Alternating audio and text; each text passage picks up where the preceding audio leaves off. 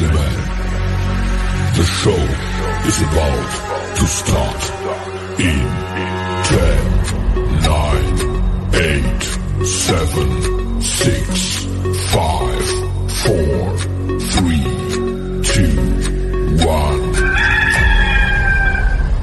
He'll be fine on the mountain. It's time for Inside the Gamecocks, the show. Built by the Barndominium Company, served by Chicken Cock Whiskey, and part of the Chief Sports Network. Juice Wells, all the way, touchdown Gamecocks.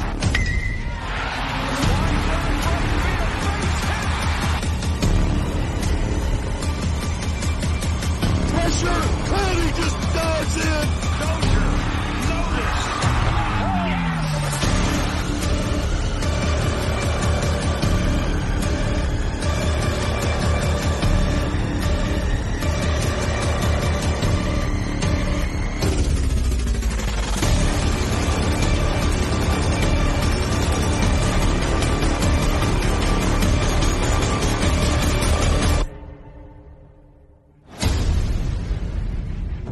J.C. Sherbert, Phil Molinax, and Jamie Bradford.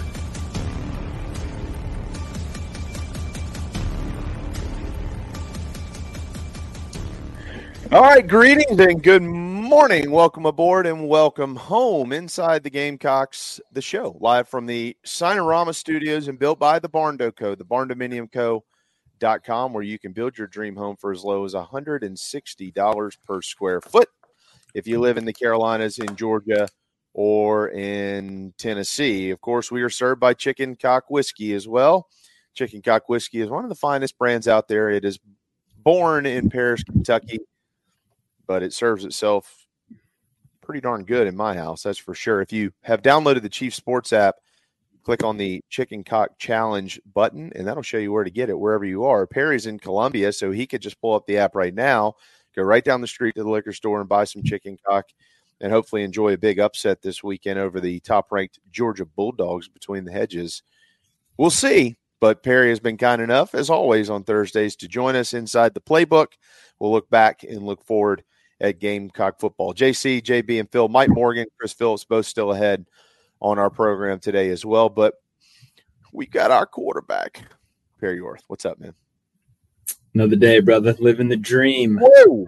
Ready? Dude, your glasses. Those are sweet, man. The blue light glasses are a must, man. I have good vision. I know it didn't seem that way sometimes when I was playing, but I do have good vision and trying to maintain that good eyesight as long as I can. So apparently these blue light glasses are supposed to help with the screen. Oh, well, I mean, I don't need them, but I might get some anyways just because they're sweet looking. So hats off to you, big dog. Because that's okay. Yeah, very, very inexpensive. JC, yours aren't blue light, are they? You just need them just to see. Yeah. I'm blind. Oh, okay. Like without them. Yeah. And it's getting worse, guys. It's getting a lot worse. Oh, well. It's noticeably bad. I think I sat too close to the TV to watching the Flintstones when I was a kid. So I had just introduced my kids to the Flintstones not long ago. Number one. Number two, being a fan of Gamecock football, being blind might not be the worst thing on the planet from time to time. So, but hopefully that's not the case this weekend. We'll get right into it with Perry. We got to slip him out of here on time today. He's got, real work to get to here in just a little bit, Perry. But all right, so let's just go. I'm going to ask you a blanket question about last weekend against Furman, comparing it to the opening weekend against North Carolina. Where did you see the biggest gains, the largest improvement for this football team? Well, let's talk about the offensive line because they got blasted after the North Carolina game. I thought it was much improved. Obviously, the front of Furman is not quite as fierce as North Carolina, but I didn't see or notice a lot of schematical or mental errors. Obviously, I always like to throw a disclaimer out there. I don't know the plays that are called. I don't know their signals. I don't know their responsibilities. Just basing my knowledge of how we teach things at Cardinal Newman and my knowledge of the game based off of what I see Saturday afternoon or Saturday evening. So with that said, they seem to have shored up some things.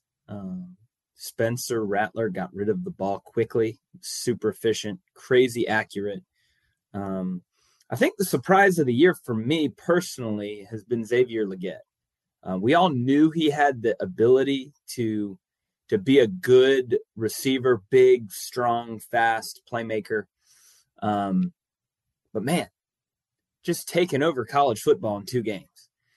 You get him and Juice Wells on the perimeter. Kind of goes back to what we were saying 3 weeks ago before we had even kicked it off. You look at this roster and you look at the guys and the talent on offense.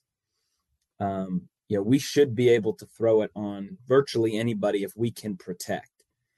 And we're seeing that right now. I think that Spencer Rattler, if he continues to play at the pace that he's doing, he'll have, the best statistical season of any quarterback ever at South Carolina.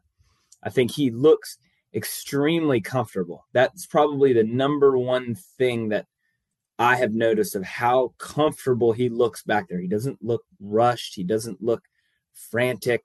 He looks calm. He looks like he's got a grasp of what's going on. Having somebody like a Dowell Loggins that can speak his language, speak to him at a high level. Spencer Rattler will be playing in the NFL next year. Will he be a starting quarterback for a team? I don't know. Will he be on an NFL roster? There's no question about it. But getting him prepped to that level, but also prepping him in a way that he's able to grasp it, understand it, and then proceed by playing and executing what is prepared is it's been really good through 2 games. I just pray he stays healthy. That would be the big takeaway. The next thing, defensively, man, Furman had a couple good drives. Now I'll tell you, Furman's number 4 in the country in FCS. That's a damn good football team, like damn good. And, they hung around a little bit. I think that when you play lesser teams like that, you kind of go through the motions. And then when we kind of were like, okay, let's play some football. This team can play a little bit. I think we outmanned them. And we executed at a high level. You can sit here and say all day, well, we're just better. But you still got to go out there and do it, right? Was really impressed with the way that we attacked the rest of the game. I think it goes without saying that Gamecock fans, including myself, are beyond ecstatic for the quarterback of the future in Lenora Sellers. The kid can just play. End of story. I went to his state semifinal game against AC Flora. I spent 3 years coaching over there, great school. And the dude was a man among boys. AC Flora was probably the best team in 4A, but South Florence just had the best player in the state. And the kid has every tool, everything imaginable that you would want as a college quarterback.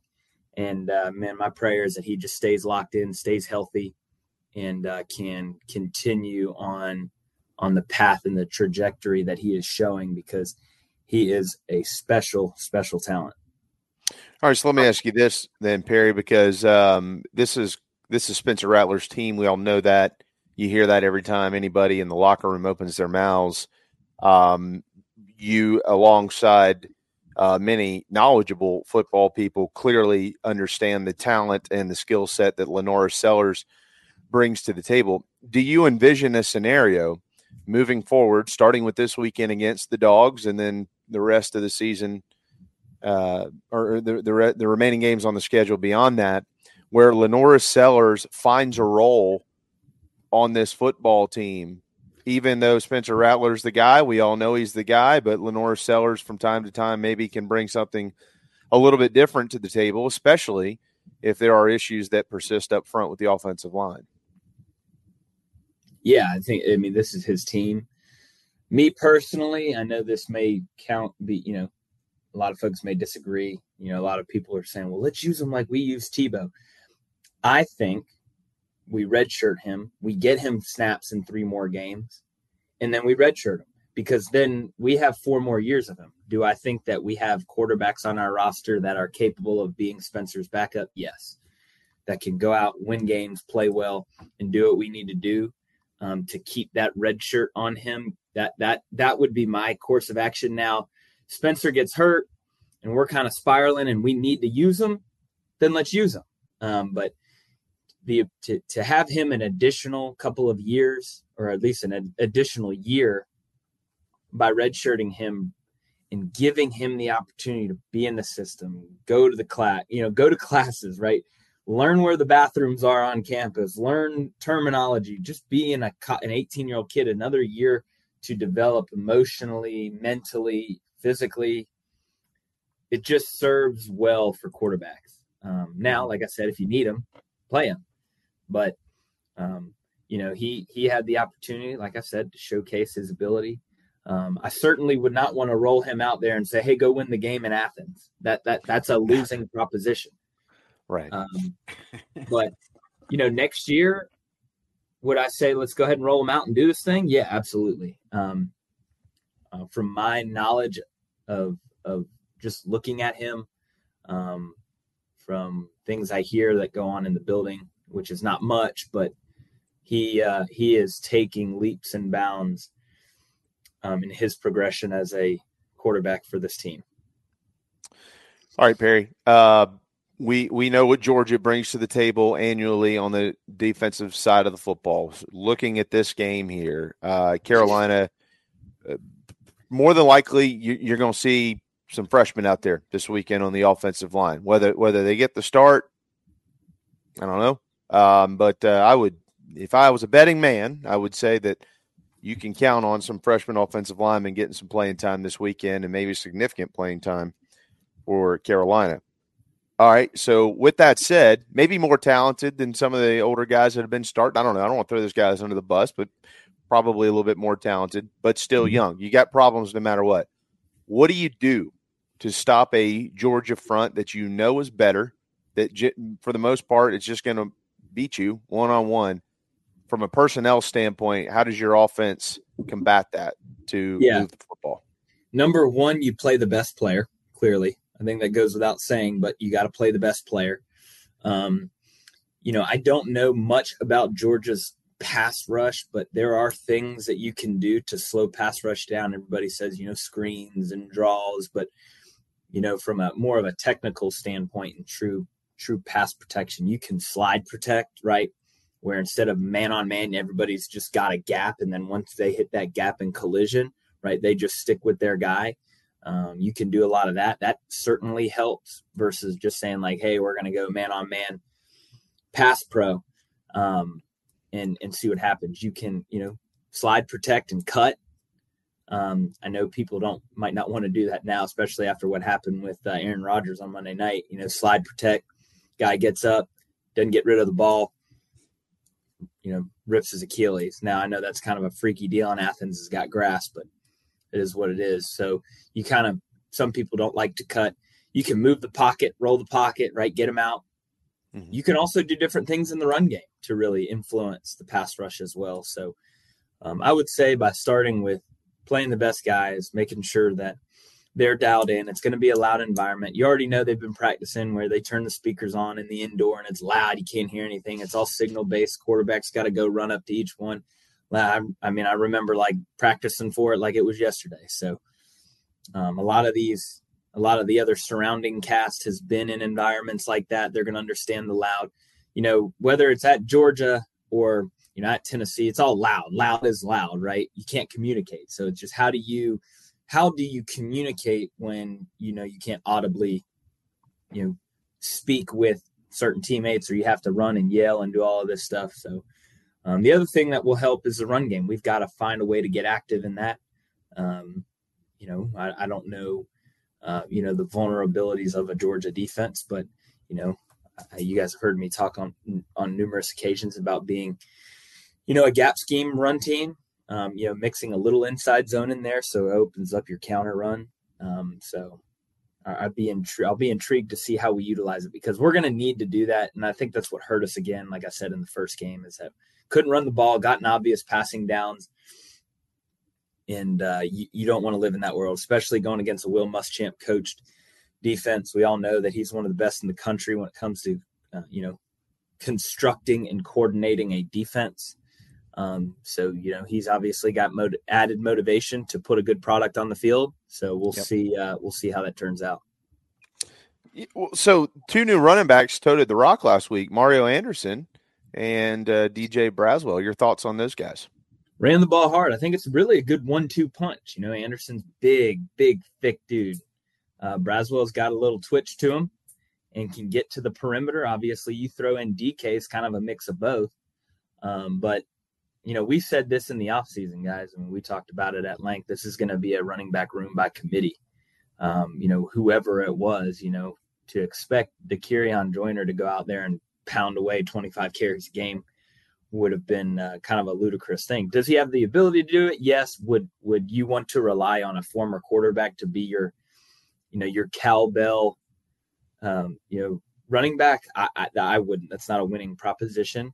But he is capable of handling the majority of the carries, but getting all three in a rotating fashion is good. It provides depth to the room, keeps people fresh, but each individual brings a unique ability to the table.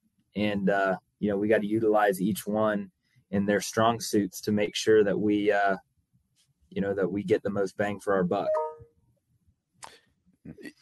Perry, when you flip it over to the defensive side of the football for South Carolina, one of the things I've said this week a couple of times is I'm a big believer in this game specifically that if you happen to win the toss, defer until the second half and put Georgia's offense on the field without the fans screaming and yelling down at you and everything. This is Carson Beck's first start in the SEC, and you just send him.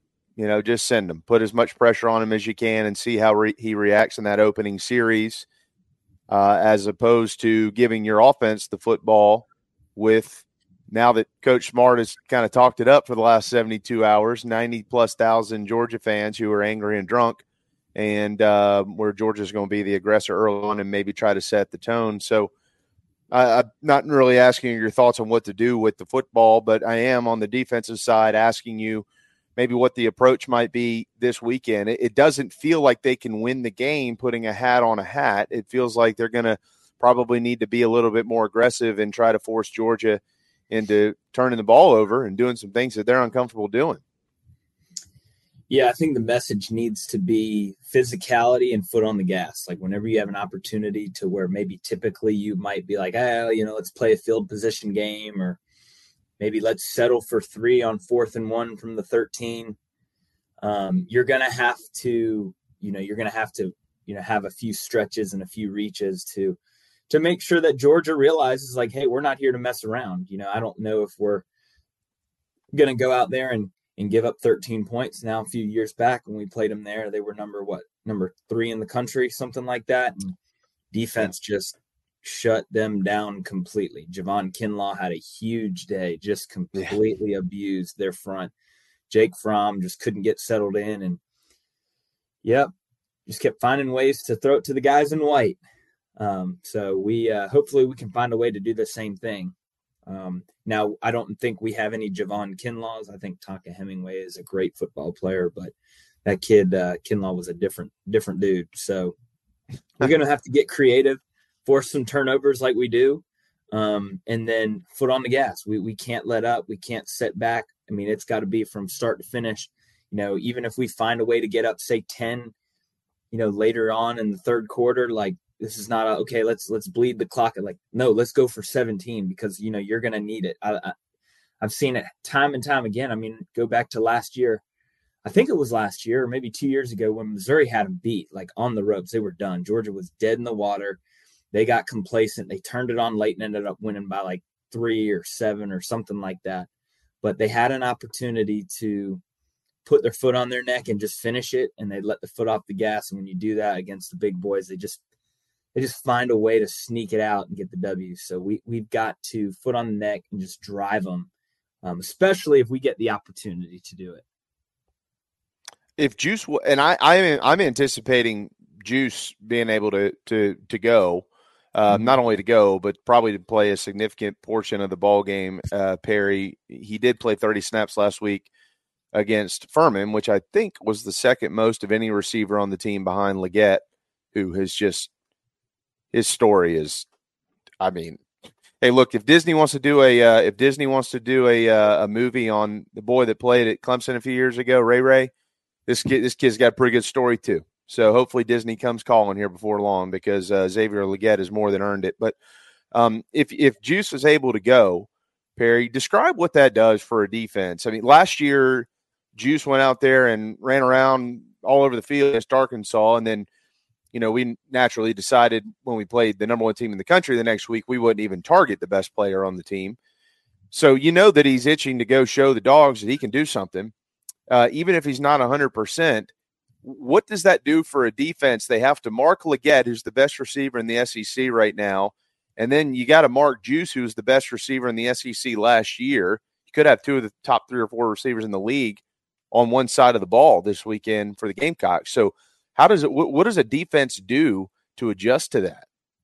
Yeah, it certainly puts them in a strain. But when you have two guys like that, you almost get in a world of, we just got to trust our guys to win half of the battles, because that Juice and Xavier are going to get theirs. They're going to make plays. You just don't want them to be the big explosive 80-yard plays, right?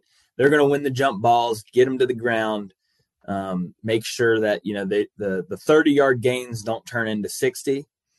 That it just puts a big strain on a defense because if you have one guy, you can bracket coverage, right? You take the corner, play him outside leverage, put the safety over top, play inside leverage, and they both kind of just follow him along and trail, right? Safety will drive on inside routes, corners playing outside on outside routes. If they go over the top, right? Safety's there and the corners underneath to play. So you can really take one guy out of a game if you really want to. You got two guys, you can't, right? You can't take both safeties and bracket guys, because then you're going to have the Trey Knoxes of the world just rip in the middle of your field to pieces. So it's certainly a bear. The other thing that you can do to really take those away is get pressure on the quarterback. Make him get rid of the ball sooner than he wants to. And hopefully you're in a position early on in the play that allows you to be in position to make plays on ill-advised throws, underthrows, overthrows, things to keep the quarterback off his platform, so he's not able to just drop back, hit that 3-step drop, and just start ripping balls all over the field to these dudes that can just play. I mean, there's no other way to say it. I mean, Georgia's got their handful too. I think that what I'm most intrigued to see is, obviously Georgia has talent. There's no question about that. They haven't played a team of our capabilities and our caliber yet. They got a new quarterback. This is a huge game, whether they believe it or not. I know the kids do. The kids know, because the kids all were recruited by the same two schools.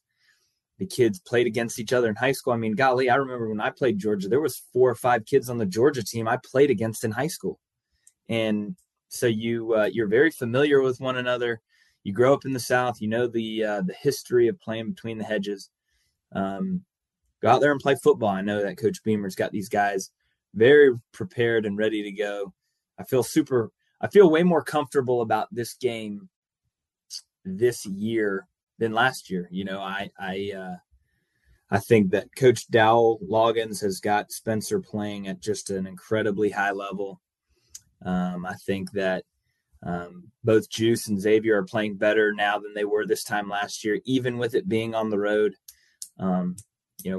I expect us to force a few turnovers. I'm not going to sit here and tell you that we're going to go in and win. I do believe that we will put a really good product out there, and we're not just going to roll out and get beat by 40 and, pack it in and get ready for the next week. Yeah, I think we're going to bow up. I think that we're going to force this young quarterback to beat us. And man, if we can just find a way to slow their run game down, to make that young kid beat us, I really, really like our chances. Now, if he goes out there and beats you, then he beats you, and it is what it is, but let's not just let them just push us up and down the field because then you're definitely going to lose, right? Like I talked about a couple weeks ago, you lose the rushing battle. The odds are not in your favor to win the game. Yeah, I agree with what you're saying. I think that they're more prepared, better prepared to play in this atmosphere this time around under Coach Beamer. Even with the loss in the opener and the loss in the bowl game, the last time they were in a true road game was at Clemson. They went up there and won. This Georgia team is better than that Clemson team, and I understand that, but they are at least prepared to go on the road and hopefully play well. Final thoughts, Perry, keys to the game in your mind. I know you've already mentioned some of them here, but to kind of summarize it and put it in ABC form for our audience, things that we want to probably keep our eye on, at least early in the ball game Saturday, that would help maybe dictate which way it might go. Yeah, absolutely. Yeah, I mean, they really don't change much from week to week, and it sounds cliche, but it's the truth. It's the truth with this team. You're four. It's your same four every week, right? It's the same four, but if we don't stop the run, we're going to be in for an absolute ass whipping. But if we find a way to limit their run, I think that we're going to get ours on offense because of the talent that we have. We have to find a way to run the ball too. I'm not expecting us to go out there and run for 200 yards. We might, I don't know, but I'm not expecting that. We've got to force turnovers, and if we find a way to get up early, pour it on, foot on the gas, step on their neck. And if you lose the game trying to win, then gosh darn it, so be it. You're playing freaking Georgia in Athens. You got to, right? Go back and you watch the game from Saturday of Texas and Alabama. Sarkisian was pouring it on. When they got up 10, he was going for 17. When they got up 3, he was going for 10. I mean, he was trying to win the football game. He never sat back and said, I'm going to let my defense win. We're up. Let's see what we can do, because we saw how quick, if you watch the game, how quick Alabama just snapped right back. Boom, here comes a big play, and Bama's up 4, right? Mm-hmm. Texas scored again, and then when they were up, they got the ball back, and they just kept pressing them and pressing and pressing, and eventually just broke the will of Alabama. They were just like, these guys will not let up, and it forced Alabama's hand in the, we have to do something. We have to have a young quarterback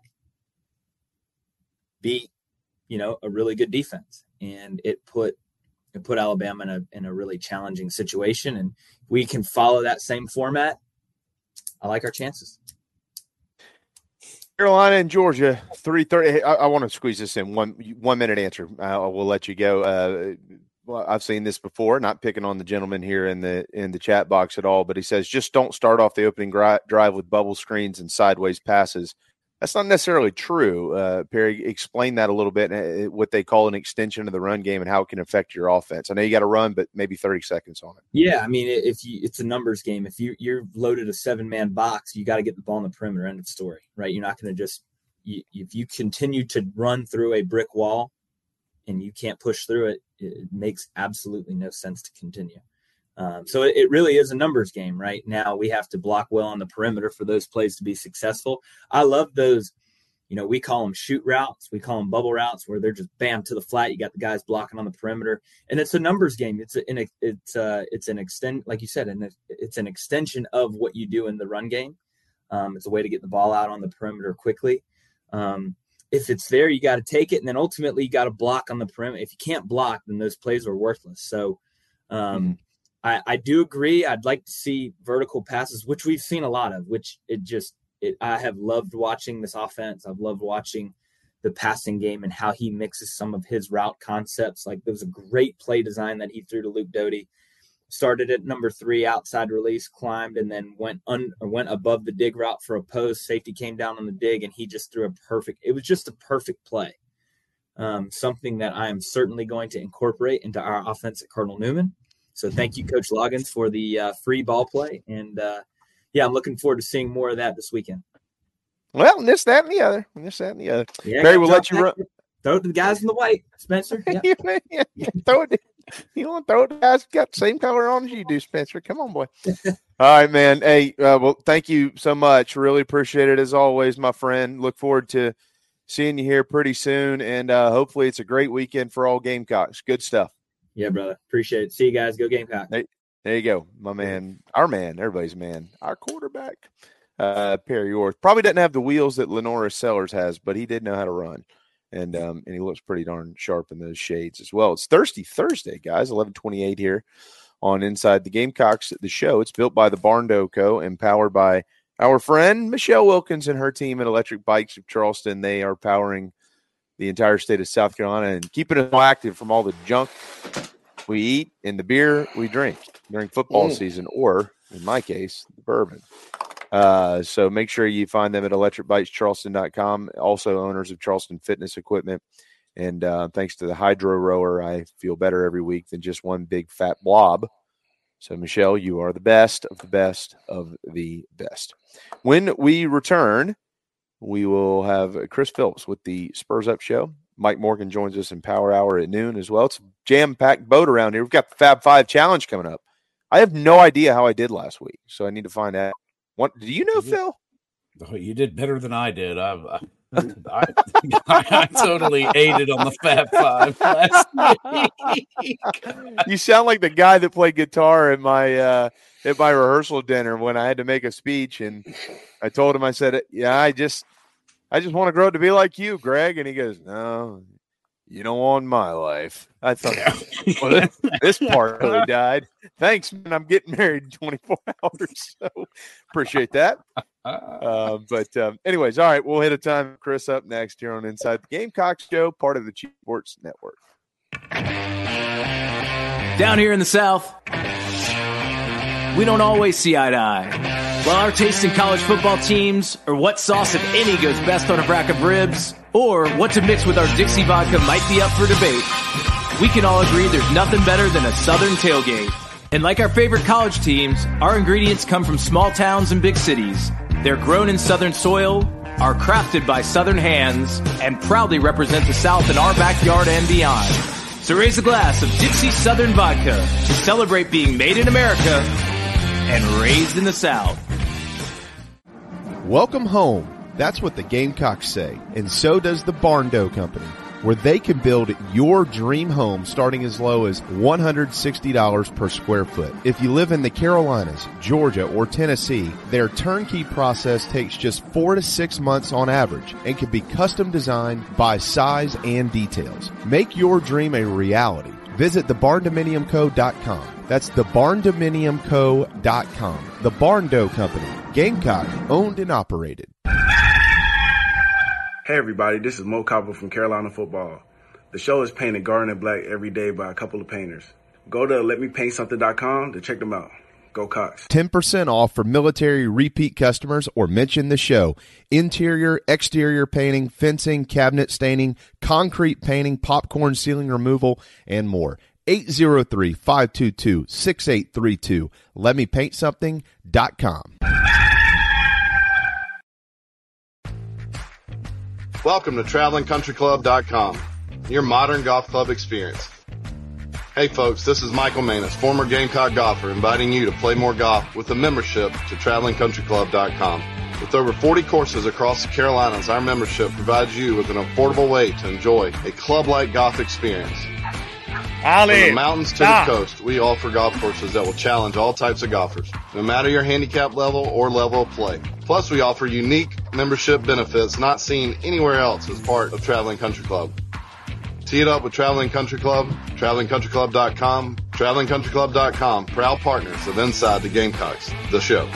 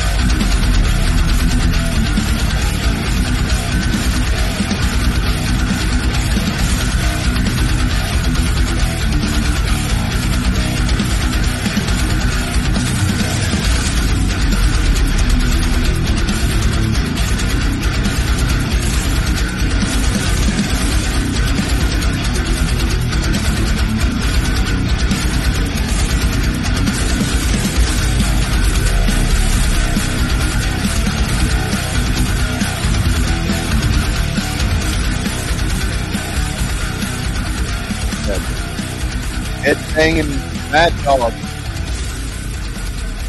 Headbanging Mad Dog. All right, just letting it rip. Dude, this is a good day in the world of food. It's National Eat a Hoagie Day, which I'm a big fan of a good hoagie. And it's also National Cream-Filled Donut Day. Oh. Do y'all like cream-filled donuts? Any takers? Bueller? What about you, Chris, with the drop your nuts? Yeah, you should have wore that yesterday. Yesterday was National Peanut Day. I did not know that. I felt like we could use this energy going into this weekend, so I just figured why not. So, JB, Phil, it's great to see you. And I do love a good hoagie also, man. I could probably live off of pub subs for those of you out there who have had those before. Fair. I could live off of them. I mean, they're so good. So. You know what I've been craving for a while, guys? Chris, you probably have had it before, certainly since the last time I've had it. I've been craving, and they don't deliver as late as they used to, but it used to be around 3 or 4 in the morning. Me and, well, I'm not going to say who, but somebody, we'd be ordering Beezer's subs. I like Beezer's.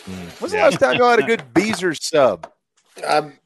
I like because I order Jimmy John's frequently. It's the same thing. They got sued for copying Jimmy John's when I was in college because I worked at Sammy's Deli next door. And my friend Joel worked at Beezer's, and so I have a front row for all that. Now they're good people that own it, but I have no idea. They came from Indiana where there was Jimmy John's, and I have no idea why they thought they could just copy everything. They had to change up a bunch of stuff.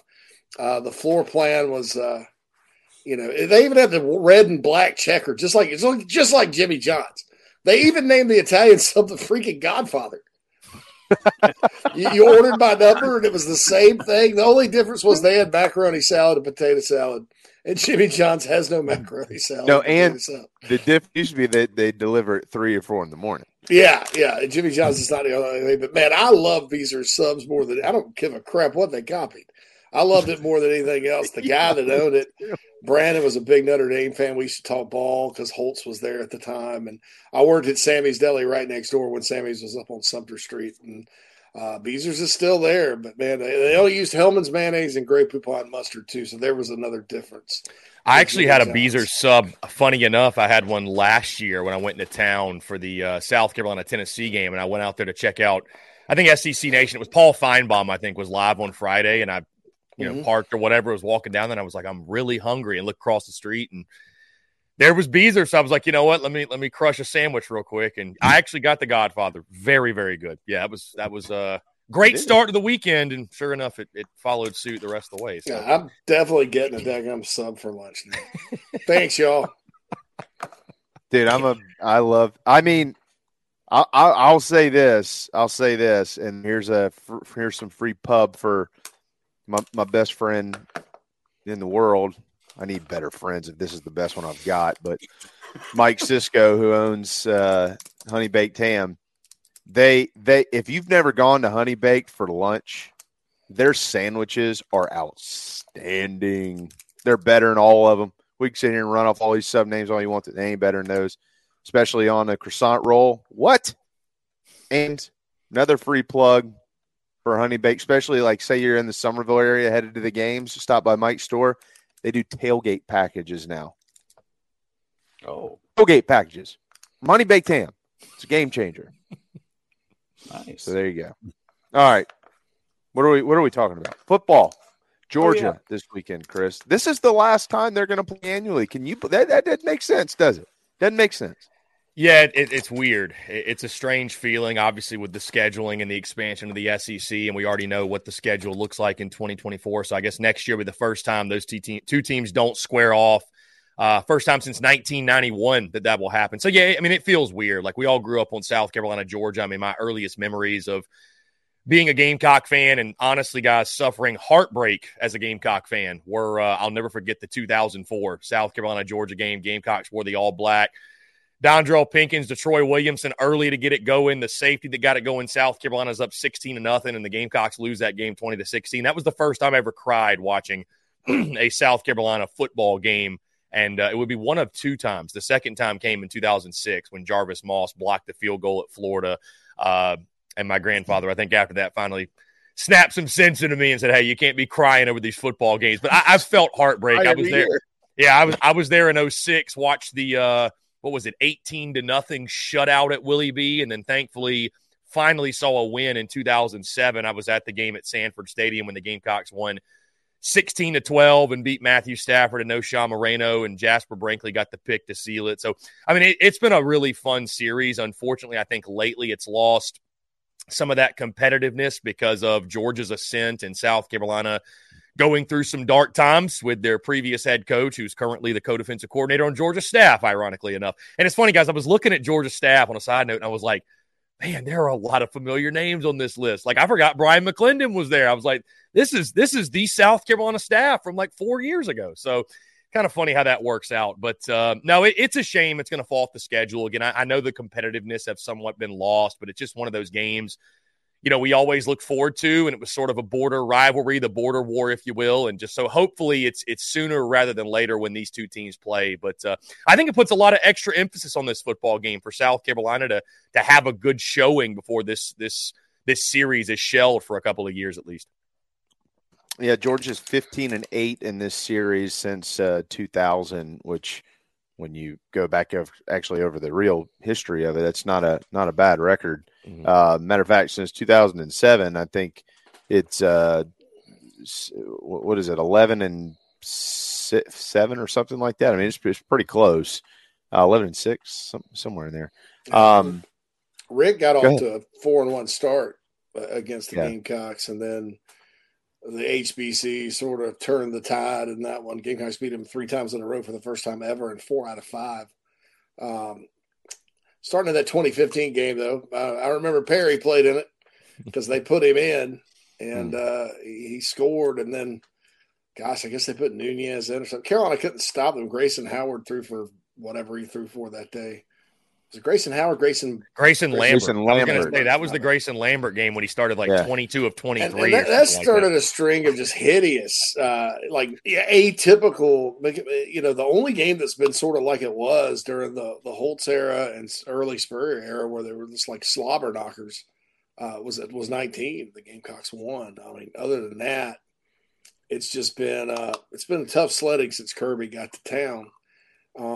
And look, 16 was competitive. 17, Carolina played about as good as they could. 14-7 at halftime in that game, JC. Bentley, it was a close game. Yeah. Bentley got sacked on a play where Brian Edwards I could have tossed him the ball underhanded and he just scored. It was a really good play call, but guy just missed a block and Jake fumbled. A 24-10 game.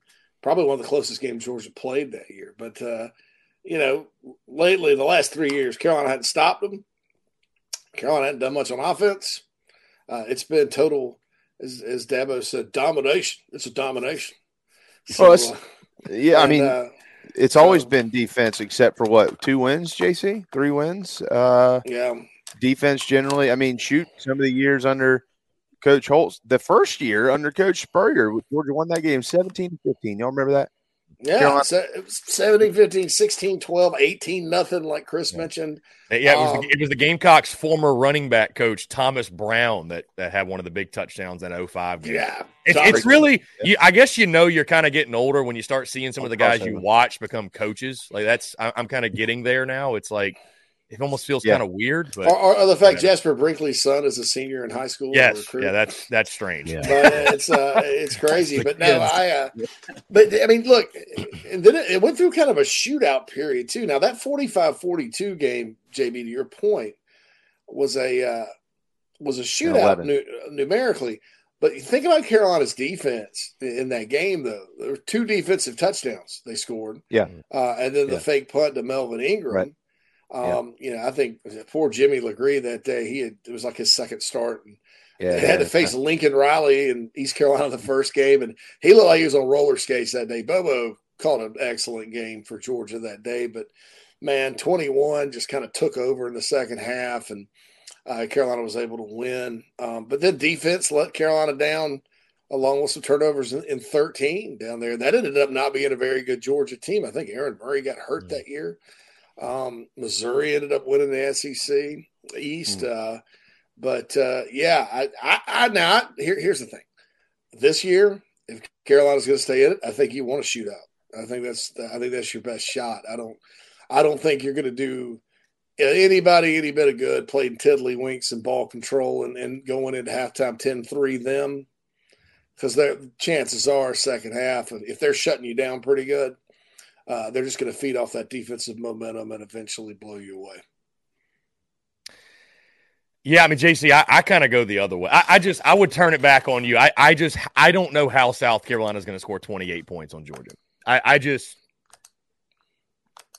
don't know. I'm worried about the offensive line, which I feel like is the most obvious statement ever. But, maybe we see vast improvement from week 1 to week 3. And I mean, the good news for Carolina is, and the big reason why that Furman performance was so big, is you have a confident Spencer Rattler coming in. I mean, that's a great place to start. And, that has the effect of, if he's clicking, if he's on, then you've got a chance, right? You got a chance to do the unthinkable and have a big offensive day and take down the dogs at their place. So, I'd love to be wrong and see South Carolina explode for 30-plus points or even 28 points or what have you.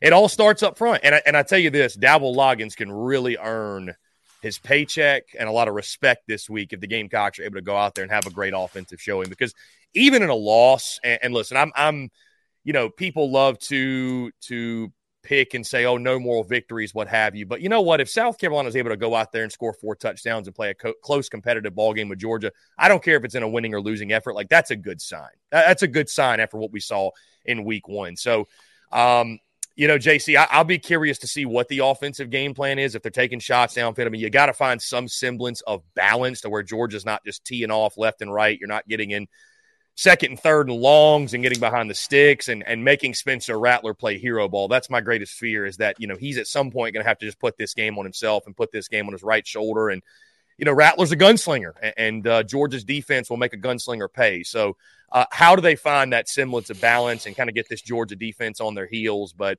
I think their best recipe for success, get Carson Beck in some uncomfortable situations, make him make plays, make him beat you with his arm, because he is extremely unproven, obviously, first SEC game for him. And if you can force some turnovers and Beamer ball shows up and does its thing, all of a sudden I think you look up and you might have a close game in the fourth quarter. But I hope you're right, JC. I hope this is the week the offensive explosion comes. I have a hard time seeing, like, in my mind, I just question, I'm like, did Georgia stop playing defense all of a sudden? Because that would just be so – that would go against everything we know about Georgia's defense being one of the most elite in the country to surrender that type of day. Look, they got talent. Javon Bullard, their starting safety's out, most likely. But they got talent, a lot of new players.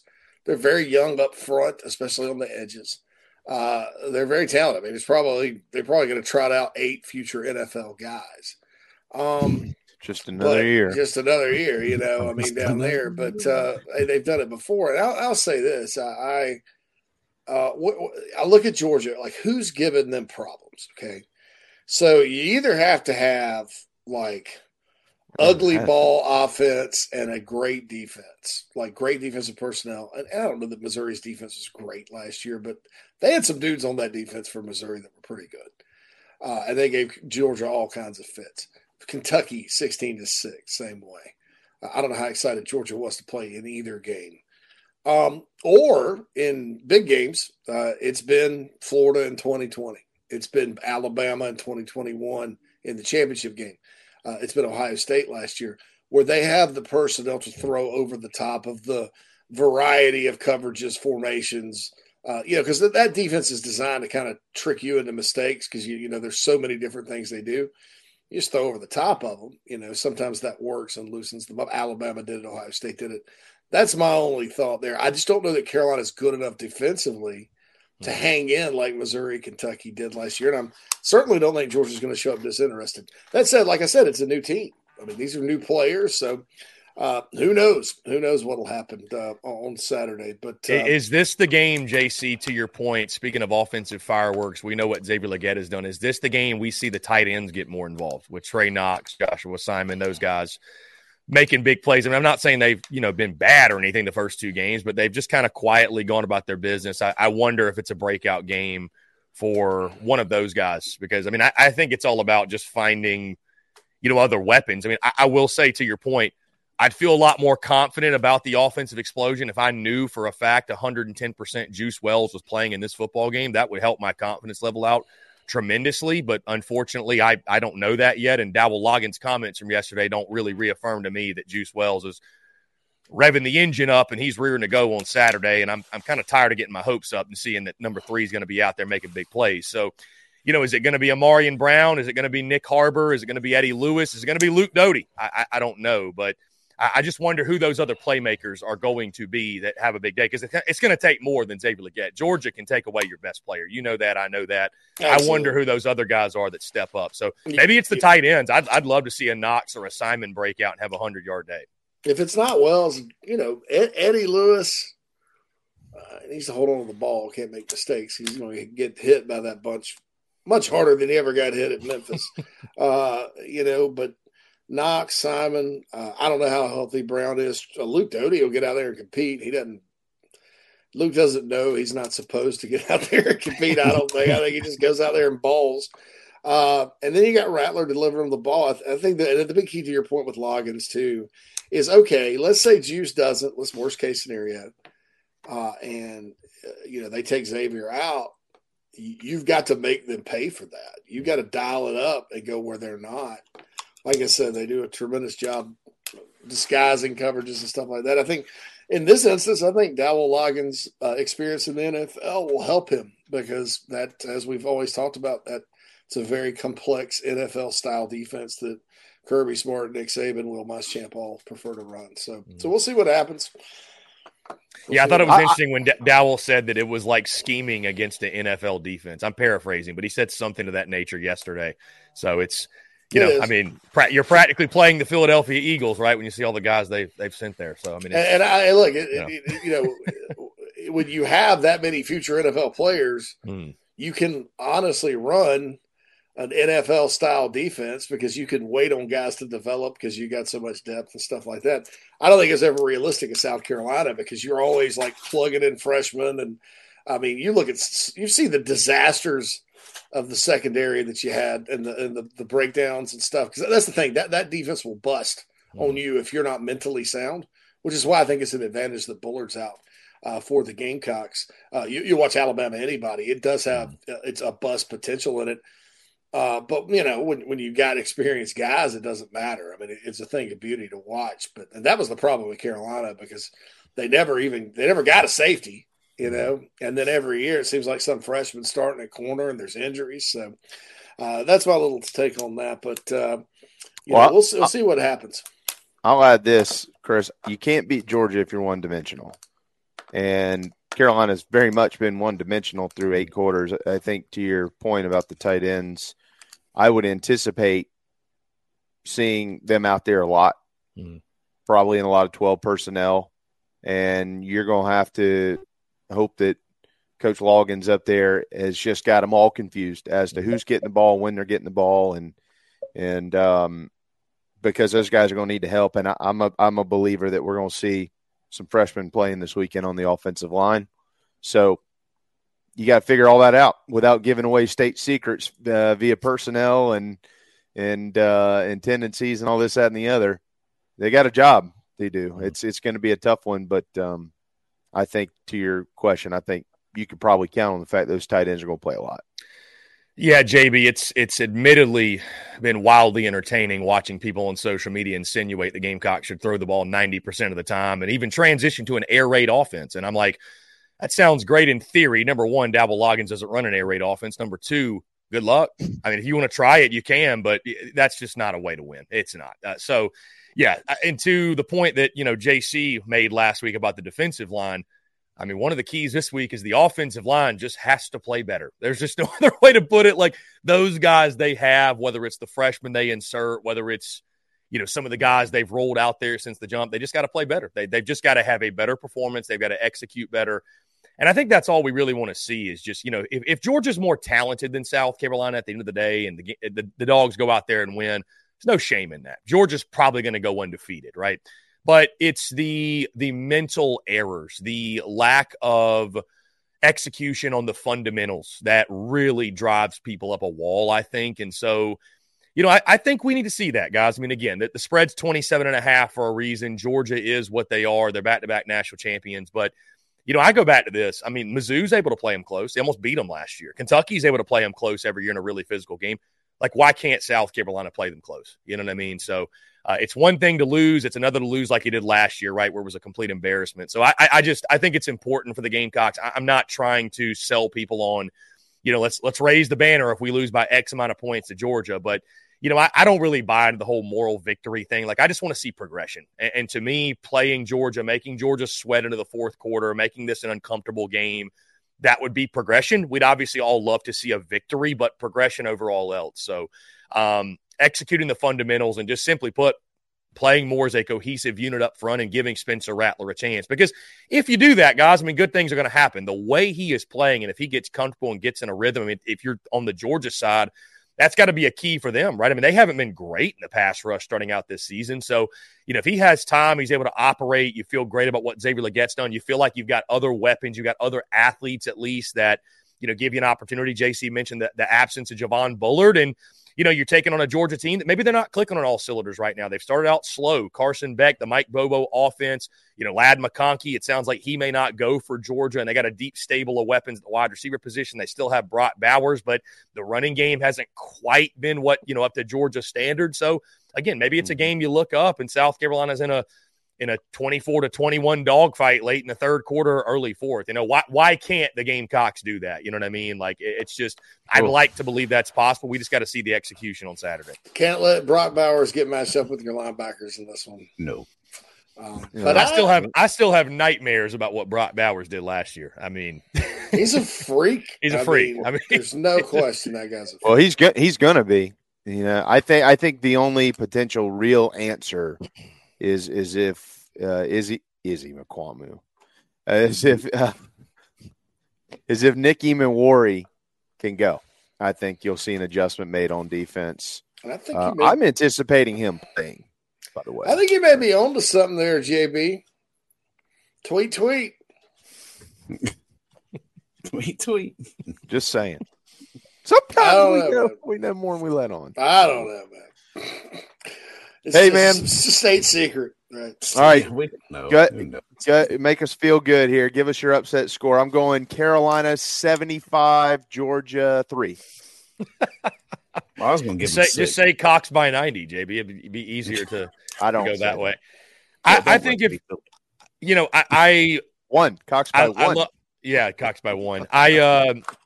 I love you, JC, but I disagree in the sense that if it's going to be an upset, I don't think it's going to be like a 38-35 or 35-28 shootout type of score. I'm not saying it's going to be a 7-3 game, but if it were to be an upset, I think it'd be something like 24-21 Carolina. I think the offensive line just plays much, much better. Maybe South Carolina hits that, that illustrious 100-yard mark, JB, that you have pointed out. And if they do that, it gives them a great shot to win. And, this could be – I think if South Carolina pulls the upset, we're leaving Saturday's game, and we are realistically saying, okay, Spencer Rattler needs to be in the Heisman conversation. Like, he had that type of game because you don't win football team without that. Yeah. You can't win the game unless he has that type of performance. It's impossible. And then South Carolina's defense able to disrupt Carson Beck, force some turnovers, the opportunistic Gamecocks we've seen over the years. And then, of course, I think a big play in special teams would help tremendously. Obviously, a big kickoff return, punt return, block, punt, kick, whatever. More of like what they did in the first game, the onside kick. So it's a long shot, but it's not impossible. I mean, we've seen South Carolina do the unthinkable, and they tend to respond well to adversity when they don't play well. And, of course, Furman just happened, but that UNC game still stings a bit. And so we'll see if the Gamecocks, what they can do with their backs against the wall. It's a position they love to be in. 13-1 when they run for 100 yards or more under Shane Beamer. 13-1. Just get to 100. They're going to win. Get to 100. They'll win this weekend. It's that simple. Yeah. It's pretty easy. Chris, have a wonderful weekend. Pull them through. No crying. No crying this weekend. No crying. I promise. JC, JB, Phil, always a pleasure, guys. I appreciate y'all.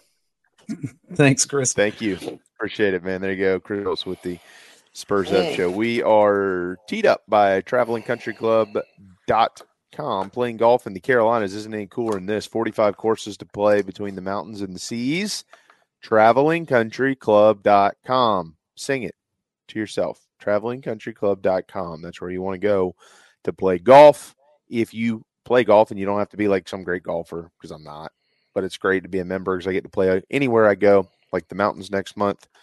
And cannot thank Michael Manus and his team enough. Former golfer at Carolina, the coolest club out there, travelingcountryclub.com. One of the coolest cats we know is named Mike Morgan. The Golden Tones join us next here on Inside the Gamecocks, the show. The preferred sign partner of Gamecock Athletics is Signorama Columbia, and they should be yours too. A full-service sign company that handles design, production, install, and service, Signorama Columbia has helped to bring to life the perfect vision for so many all across South Carolina. Owned and operated by proud Gamecock alumni, they can handle all types of signage, including interior and exterior, vehicle graphics, and more. Go to Signorama.com and find the West Columbia location, or call them at 803-407-9284. Bring your brand to life with Signorama Columbia, and go Gamecocks. Charleston Fitness Equipment is keeping South Carolina in shape. Clients have come from all over the Palmetto State to find that one piece of equipment that they enjoy that keeps them looking and feeling good. Whether it's a home rower, treadmill, elliptical, free weights, a home gym, or something else, Charleston Fitness Equipment keeps the mirror smiling back at you. Get in shape like the Gamecocks do. Visit charlestonfitnessequipment.com. Gamecock owned and operated and proud partners of Inside the Gamecocks, the show. Coach O here. And when I'm not eating average jambalaya or celebrating endless summer in Destin, I like to eat pimento cheese straight out the bucket.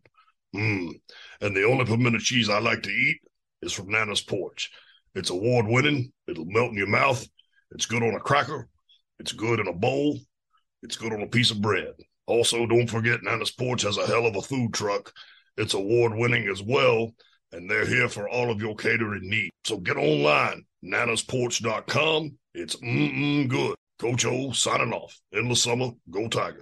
For chicken cock, we get a medium to medium plus toast, the char level. We use a number 3 level char. If you char it too deep, you start burning away some of those flavor components that you just created. If you just char a barrel and you don't toast it, you're going to create some of those flavors just on a thin layer just inside the char, but not the actual depth and full extent of flavors that you're going to get if you toast it properly. All those elements, that's exactly what they do. They boil down to great flavor.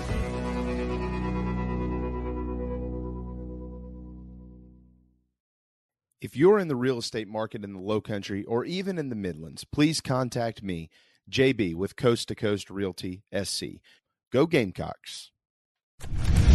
Ladies and gentlemen, here it is. Just as your State Farm agent combines good neighbor service with surprisingly great rates, you can combine your home, auto, life, or small business insurance with Tony Pope State Farm Insurance today. And guess what you'll get? That's right, even more good neighbor service with surprisingly great rates. In fact, Tony Pope State Farm is your go-to agent anywhere in South Carolina, North Carolina, or Georgia for the service you deserve at the price you want. So try combining your home, life, auto, and or small business insurance today. Tony Pope State Farm has been in business for more than 30 years and can handle anything you need in the tri-state area. Once again, Tony Pope State Farm will help you mix and match perfectly. Call 843-851-2222 or visit TonyPope.com today. Like a good neighbor, State Farm is there. Nana's Porch, nanasporch.com. At Nana's Porch, they cater weddings, parties, and all kinds of special events. Their meals are served buffet style. In seconds, they're encouraged. Plus, they can bring their mobile food unit to bring on-site and serve your guests as a unique alternative for your catering needs. Inquire about rentals as well. nanasporch.com. Find them on Facebook, Twitter, and Instagram. 336-259-7550. If you're on Medicare currently or approaching eligibility, it's time to enroll in a Medicare plan that meets your needs. Palmetto Medicare is here to help you through the process. Palmetto Medicare's owner, Brian Spencer, and his team of experts are here to assist you. Learn about the benefits and enroll in a plan that will cover as many of your medical costs as possible. Some of the advantages of Medicare health plans may include a variety of plan choices, increased benefits, lower premiums, and more. Give Palmetto Medicare a call to discuss your insurance and help get the exact coverage for your needs today. Hey folks, it's JB, and as we all know, it's football season. My favorite place to shop for myself and the family is Gamecock Traditions in Lexington. They have the widest selection of Gamecocks attire, plus all the cool accessories for tailgating, cooking, kids, shoes, hats, and so much more. Most importantly for me, you can order online at GamecockTraditions.com, and it's shipped timely to your door. I've been shopping here for years, and I hope you will too. Order online right now on the Chief Sports app. Go Gamecocks.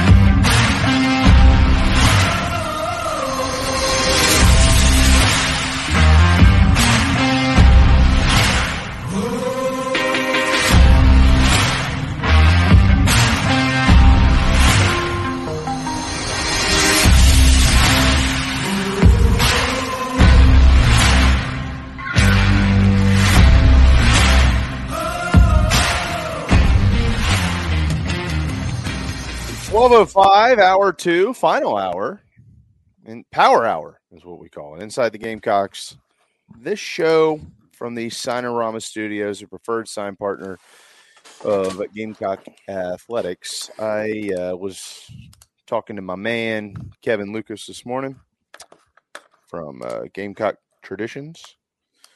Because, so do y'all do it? Hey, guys, do y'all do a family Christmas party? JC, Phil, do y'all do it? I know, JC, you've been in Chicago, but like, do you like where you have your extended family and everybody? Like my family does a huge thing every year, rotate houses and all that. Traditionally, we used to until my grandmother got older. It was on the Sherbert side, my dad's side. Not so much anymore because she has 11 grandchildren and we're all spread out and have everybody has kids of their own. But yeah, I mean, I'm familiar with the festivities, if that's what you're talking about. I'm tasting that broccoli casserole, man, next right now. My mom makes killer broccoli casserole, man. Hey, do y'all do like did you used to do? How'd you do gifts? Did you do like the Chinese, where you bring one and then you can steal it and all that? I did. Then we got into gag gifts one time, and you've met my brother Cam, right? Yeah, I bet he's the ultimate gag guy. Nah, he's very serious. And so my brother Jason got him with it. He intentionally wrapped up a gigantic Twilight tapestry with Edward on it. You know, the vampire, and boy, he turned, and the whole family's there. Keep in mind, it's our extended family. It's not just like me and my mom and my brothers where we're just laughing and jerking around. It's grandma and all these other people. So Cam turns about the shade of my shirt, garnet almost. And is embarrassed, and his wife's sitting there, and she's laughing her butt off. And he goes, and Cam just kind of goes, "Oh yeah, Team Edward." And she just starts laughing. She looks up and goes, "He's so Team Jacob." That was the funny. There was a pair of red underwear we used to pass around. There was a box of Curve cologne that kept giving to people. Because sometimes we do this. We'd have like one person would get the gag gift every year, and everybody else would get a little something. You know, when we were kids. So my dad got the Curve a couple of times and got the red underwear. So it was a lot of fun. Anyway, I didn't mean to derail your story with Tales of Sherbert Christmas of Yore. Well, no, I mean, because I was kind of in a similar spot. You know, we do our family does the Chinese Christmas where you can only spend up to $50. We do up to $50. Of course, with inflation, we should probably do up to like $250 because the same thing 5 years ago was 20% of the cost now. But we'll talk politics another day. And the way that it goes when we do it, because you can steal, right? And you, I think once it gets to the third hand, so whoever gets it the first time, you can have 2 steals after that. So JC, you could steal it from me, and then Phil's number rolls around. He's number 17, and he decides he steals it from you. It's locked in. That's it, because it's on the third set of hands. But what we found over the years is that there are very few things outside of something with a South Carolina logo on it or booze that people steal. You know, like if you get like a cutting board, like I remember my poor aunt one year, like brought this like blanket, and my cousin opened, he's like, all right, cool, I got a blanket. It wasn't like Carolina blanket, it was just a blanket. It wasn't nobody stealing that blanket. But when there's a bottle of Trace or bourbon glasses or nice wine or something like that. Oh, steal. I mean, it's how fast can I get it out of someone else's hands? Grilling stuff, but all the Carolina. So, anyways, what I decided to do this year, since my chicken cock guys and my Dixie vodka guys will, they'll hook me up. I've decided what I'll do is I'll go get a bottle of Dixie vodka. I'll get them to shoot me a bottle of Dixie vodka, a bottle of chicken cock. And then have y'all ever looked at like the game day tailgate section on GamecockTraditions.com? Have you looked at that? It's loaded with stuff. Yeah, I haven't looked there yet. No. Like it's loaded with stuff. I mean, you've got, just all kinds of stuff that you can get, from grilling and stuff to coolers and games and chairs and so anyways, I'm gonna get Kevin to get me some maybe one of those fold out Carolina tables or something, and some grilling stuff. Just package all in together as like a tailgate package, which is going to be my gift this year. But it'll stay under $50 because I'll have these guys kind of help donate it to me. You know what I'm saying, clients? Right. Because my goal is to be the guy who gets the gift stolen the most first. So because that's how you know you brought the best gift. So that's what it's all just about. Makes you feel good, right? Yeah. So I was texting Kevin this morning, and it hit me. I was like, "Oh, I gave that people wanted." Yeah, right. I know. Yeah. Hey, man, everybody wanted my gift. I'm the best gift giver ever. So, but anyways, yeah. If you want to give gifts, you want to give the gift of the Gamecock. The Gamecock Traditions website. By the way, their fold-out football picnic table is sweet. It's $200 and it's probably worth every penny. So I might be investing in that myself. But I don't know. We need a tent. Is what we're looking for. I have to look for that on the tailgating. We need like a tailgate tent. Well, they got plenty of tents. That's where they got the real one. I'll tell you too. I know we're waiting on Mike here. We're having some technical issues with Mike, but we're trying to work through it. Well, but until Mike gets here, I'll tell you, this is pretty funny. Where we park, JC, right there by Rod's, by the Flints. But we have a whole lot, like backside of a lot for our family. And most of the time I'm there, I'll walk over to Flint's, hang out for, you know how it goes. But I have, me and my cousin Robbie, we do everything, literally everything. Everybody else shows up and enjoys all the stuff that we do and have.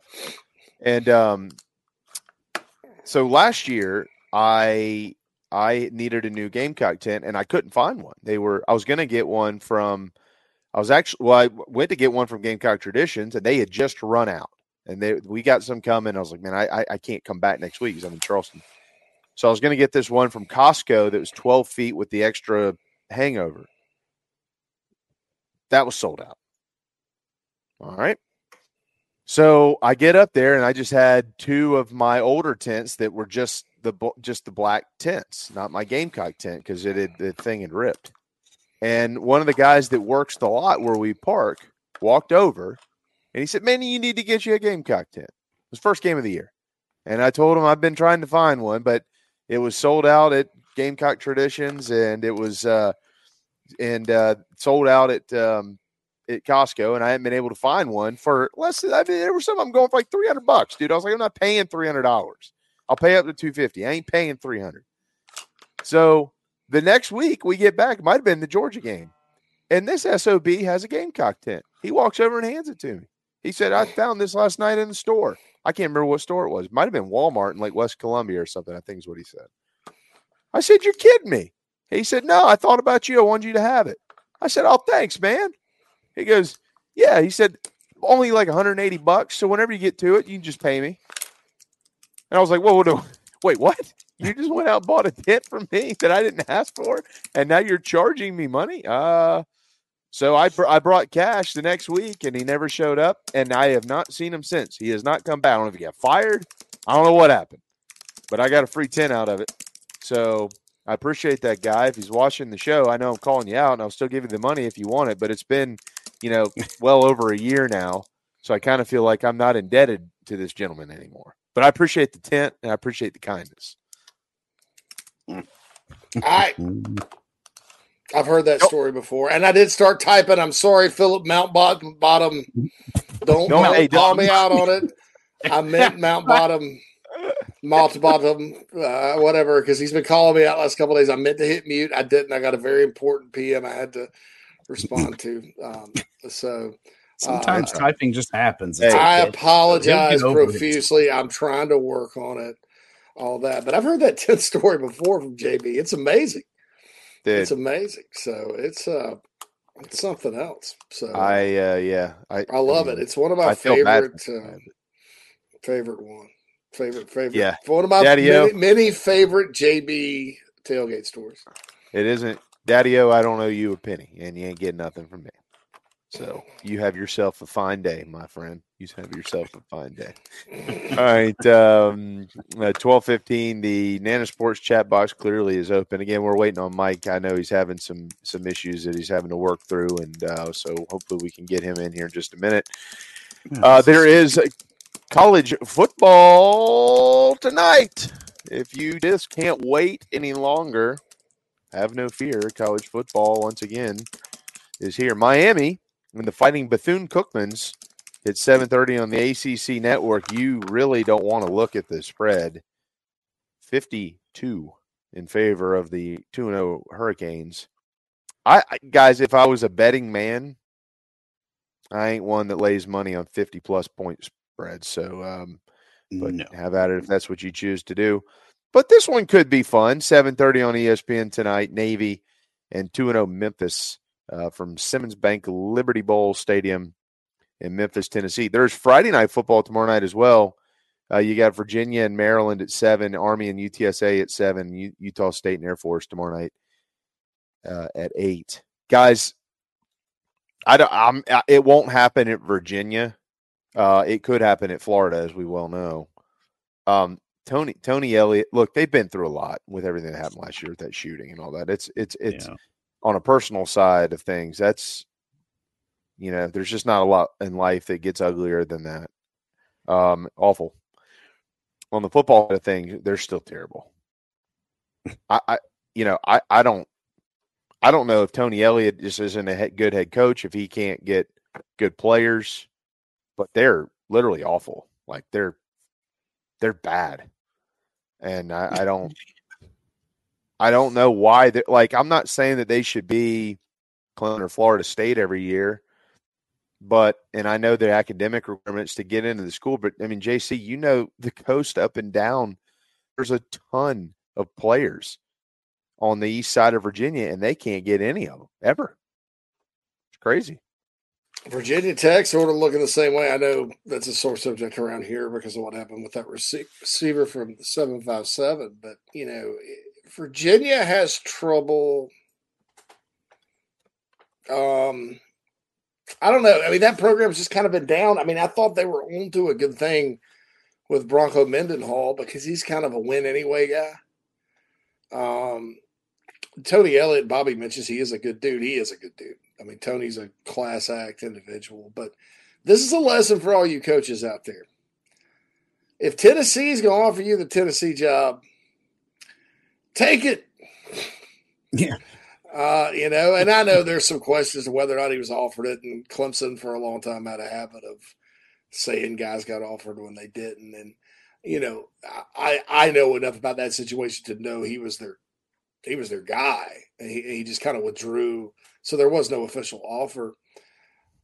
But dude, you take that Tennessee job, man, because they got more resources and you can recruit there easier than to a Virginia. You should be able to recruit to Virginia. Virginia is one of the best academic schools in the country. It's the University of Virginia, even though Virginia Tech actually is the state university, because from what a famous Virginia Tech alum that we all know told me one time, it's just a bunch of rich snobs over there and then a bunch of normal people at Virginia Tech. So they're actually the state university, but Virginia's had some success. Both those schools should be better than they are. Tech fights location a lot, which is what makes what Frank Beamer did even more impressive. I mean, they're stuck down there in southwestern Virginia, the heart of Appalachia, no man's land. But they've got a huge fan base and all that good stuff. So it's tough. I mean, I think Virginia could be the worst team in Power 5. I think Virginia Tech combined could be the worst two teams in the ACC this year. Maybe Boston College. I don't know. Yeah. Hey, you hate to see that because Virginia Tech usually holds their own in the ACC, but yeah, I don't know. Boston College is pretty rough. I don't get it. Like, I don't understand it with the amount of players that are up there. I mean, anybody who's anybody on the East Coast, or no, that's not really true.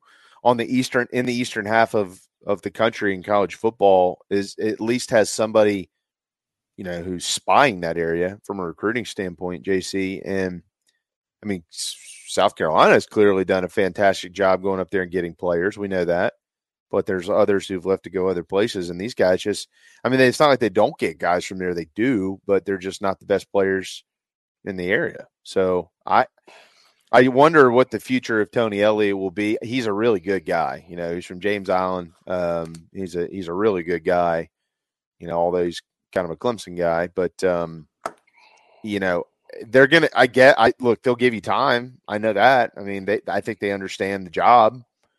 But that doesn't mean that, that it's just, delaying the inevitable either, because it's just really not a good job. Tony needs to, look, I love Des Kitchings, and I was thrilled to see him get a shot at another coordinator job after a year at NC State where he was kind of put in a bad position. I think the dude knows ball. I think he's a future head coach. Don't know how good he is as a coordinator.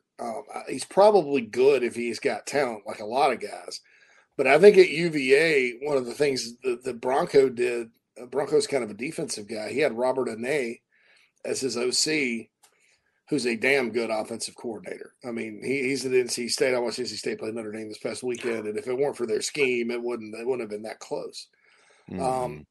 So I think if you're looking for something for him to do, kind of following the Dabo model, if it doesn't work out with Des, if it doesn't work out with whoever's got coach of defense, get them to give you a blank check and upgrade your coordinators. I mean, that's a way to work around things. When you've got a scheme that's hard to look. That's why Wake Forest is good. They got a scheme that's tough as hell to defend, and they're gritty on. I mean, at one point they had Mike Elko coordinating their defense at Wake. Look how good that guy is. Right. So I think that's the key to him. I'm not saying he's got a bad staff, because I don't believe that. I don't think Des Kitchings is a bad football coach. I'm just saying, if you're looking for an equalizer while you're trying to recruit and build a roster, you can't just do it these days with, we're gonna eventually get there. And I think it's one of the geniuses of the Heupel hire at Tennessee was, he didn't go with 7-6 his first year. That's below standard for that program, above standard for what they were recently. But man, it was exciting ball, right? They're throwing it all over the yard. And, wow, there's life in the stadium. Better than the man ball that Jeremy Pruitt was trying to play there.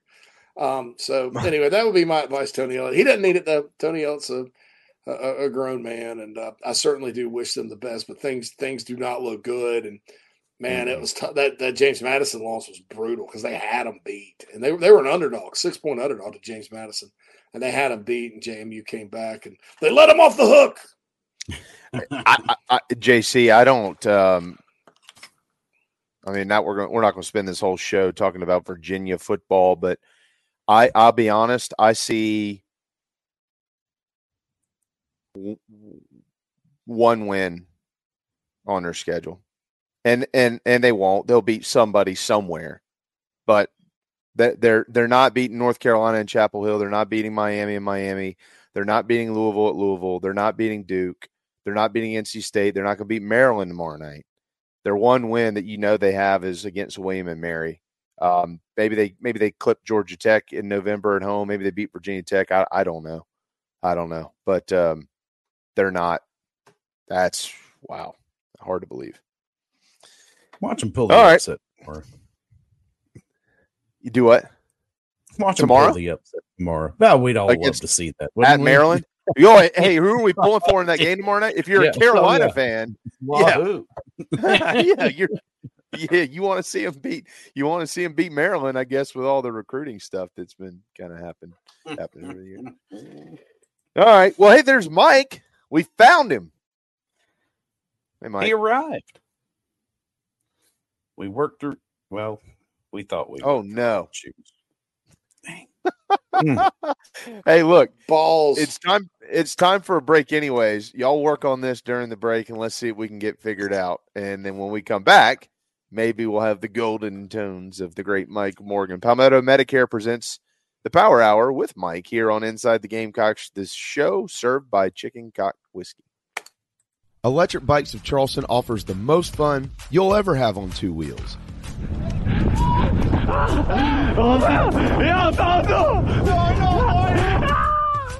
Magnum, Velotric, Aventon bikes, and more. And they sell to consumers all across the state and offer outstanding warranties and service after the sale. 5 levels of pedal assist plus a throttle help you handle the southern heat better, but still get great exercise. Bikes are available all ages and sizes. ElectricBikesCharleston.com or stop into their store in Mount Pleasant. Electric Bikes of Charleston, powering Inside the Gamecocks, the show. Bikes are Charleston! Electric Bikes of Charleston! Electric Bikes of Charleston! Electric Bikes of Charleston! Bikes of Charleston! Golfers and wannabe golfers, former Gamecock golfer Meredith Taylor is now a full-time golf instructor in the Midlands of South Carolina. In-person golf lessons are held at the Country Club of Lexington. Half-hour, on course 9 or 18 holes. And if you're outside of South Carolina, Meredith conducts virtual lessons. Just send in your golf swing for analysis. Gift cards are available for in-person 1-hour lessons. Connect on Twitter at Mayor Taylor and find her online at McKellarEnterprises.org. Her email is on the website. Schedule your next lesson today with Meredith Taylor, former Gamecock golfer. Down here in the South, we don't always see eye to eye. While our taste in college football teams, or what sauce, if any, goes best on a rack of ribs, or what to mix with our Dixie vodka might be up for debate, we can all agree there's nothing better than a Southern tailgate. And like our favorite college teams, our ingredients come from small towns and big cities. They're grown in Southern soil, are crafted by Southern hands, and proudly represent the South in our backyard and beyond. So raise a glass of Dixie Southern Vodka to celebrate being made in America and raised in the South.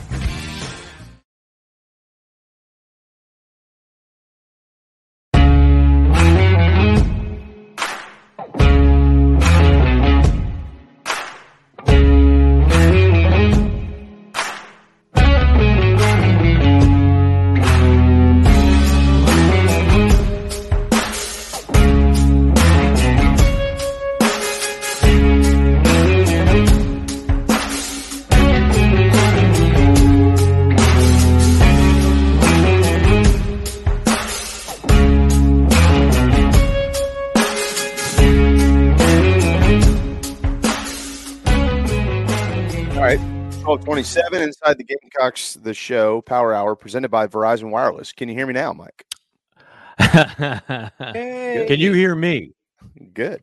Yes. That is the question. Can you hear me? I've heard you. You guys have sounded terrific. You've been a font of knowledge. You've been entertaining. I have clearly had a I'm already married.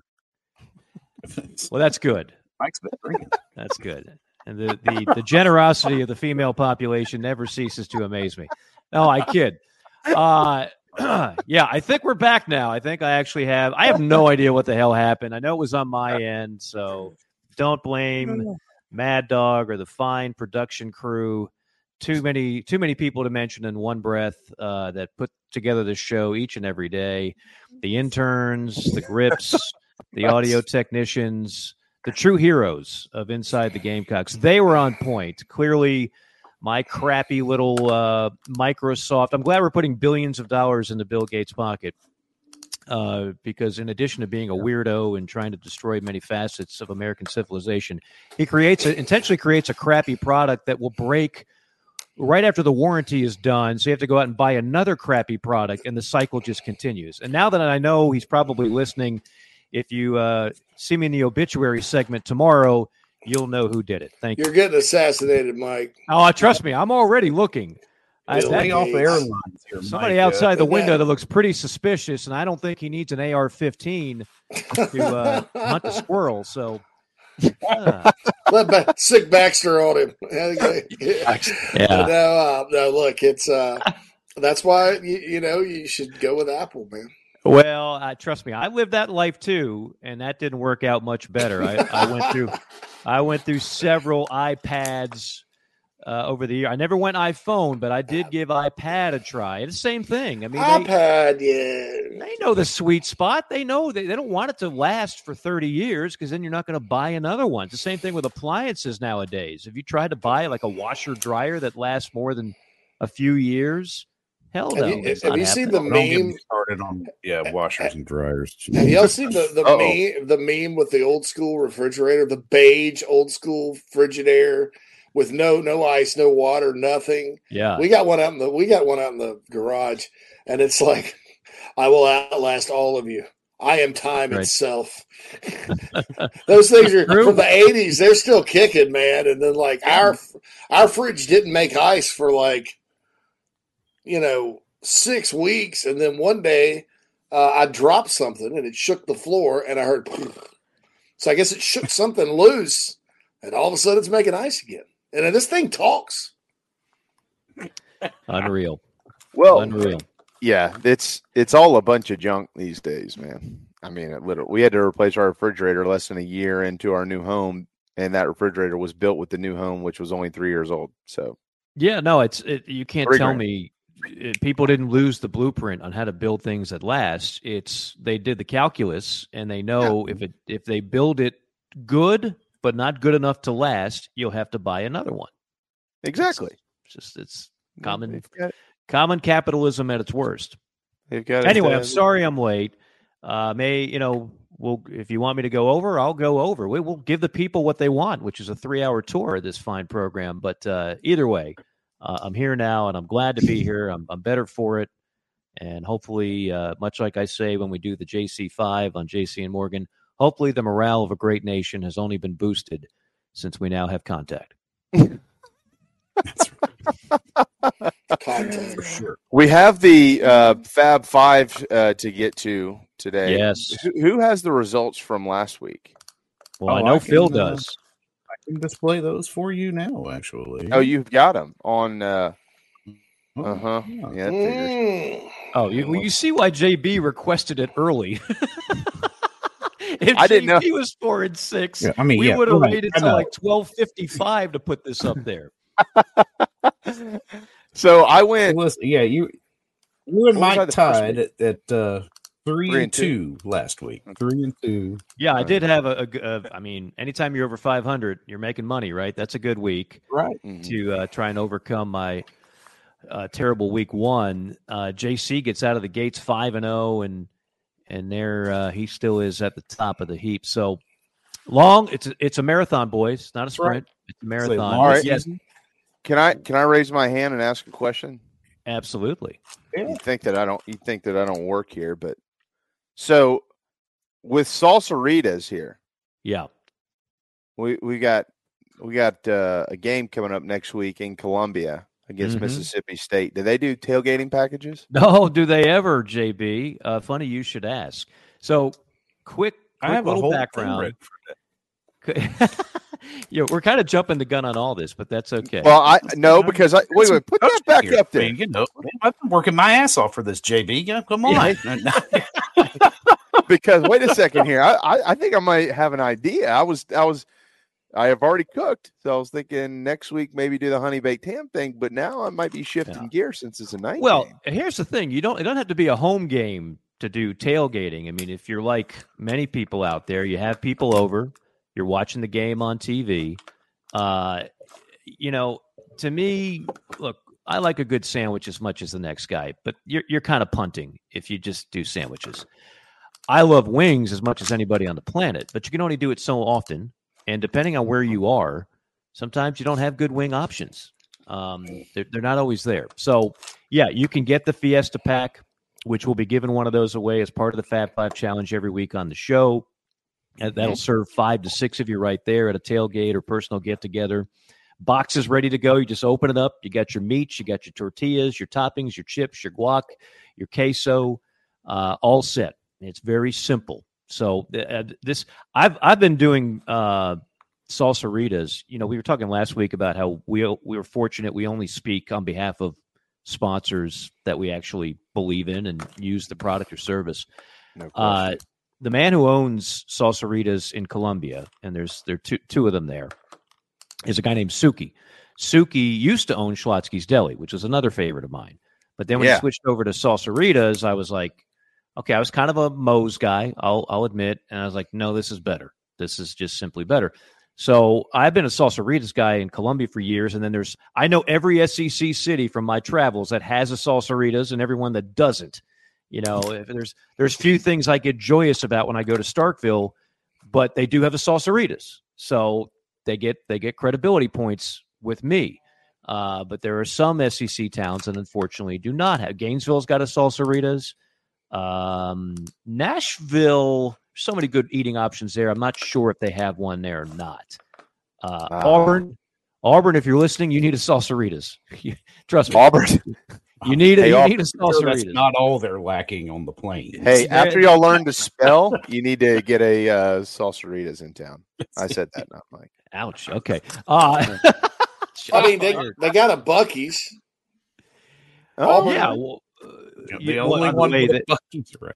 Yeah. I'm kind of in on this salsarita Fiesta Pack Deluxe.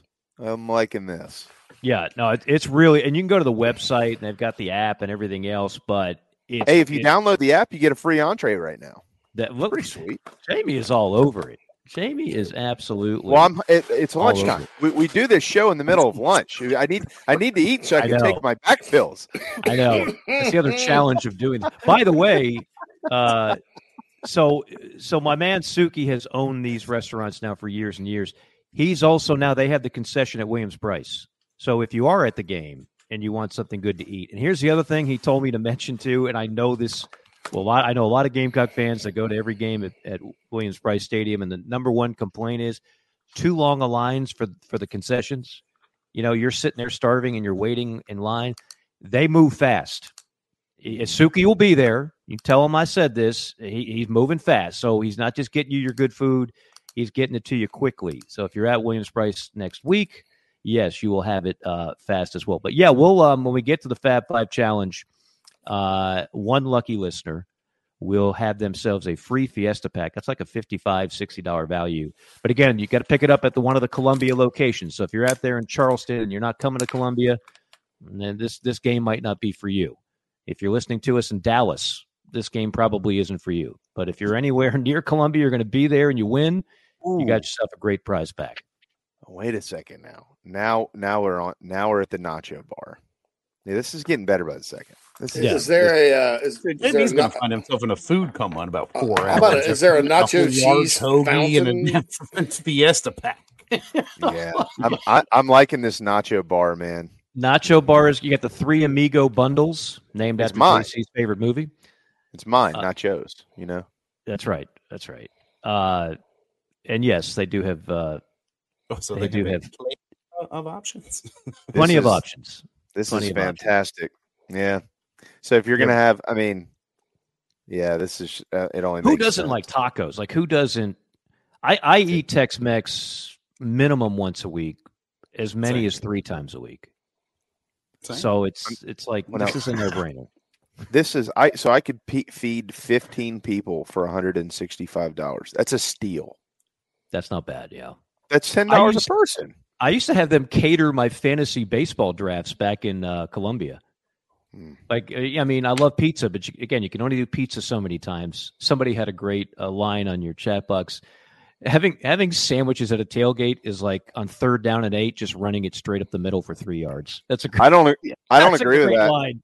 I think that's Clint. That's a poor reference because if you saw the honey baked ham tailgate package, number 1, number 2. What about mini ham biscuits? Are those sandwiches or are they just mini ham biscuits? I would classify that in a different category. That's a biscuit. Yeah, that's a biscuit. Yeah. Just want to be clear. Yeah, just like people that say a hot dog is a sandwich because it's a that's piece not of meat. true. That's not a sandwich. Stop that. No, it's not. What about if you have Bojangles? That's an hors d'oeuvre. Chicken sandwich. Fried chicken, dude. That's a different category. That's fried chicken. Yeah. Now, so you're talking about, what are we talking about? Sandwich? We're talking about Subway? It just says sandwiches. Talk about a public sub. You cut up. I kind of like a damn loaf of white bread and some bologna, that's what you did. Now that's the third. A sandwich platter. Well, yeah. Is it fried bologna? Are you going to fry that bologna? Yeah, fried is a game changer.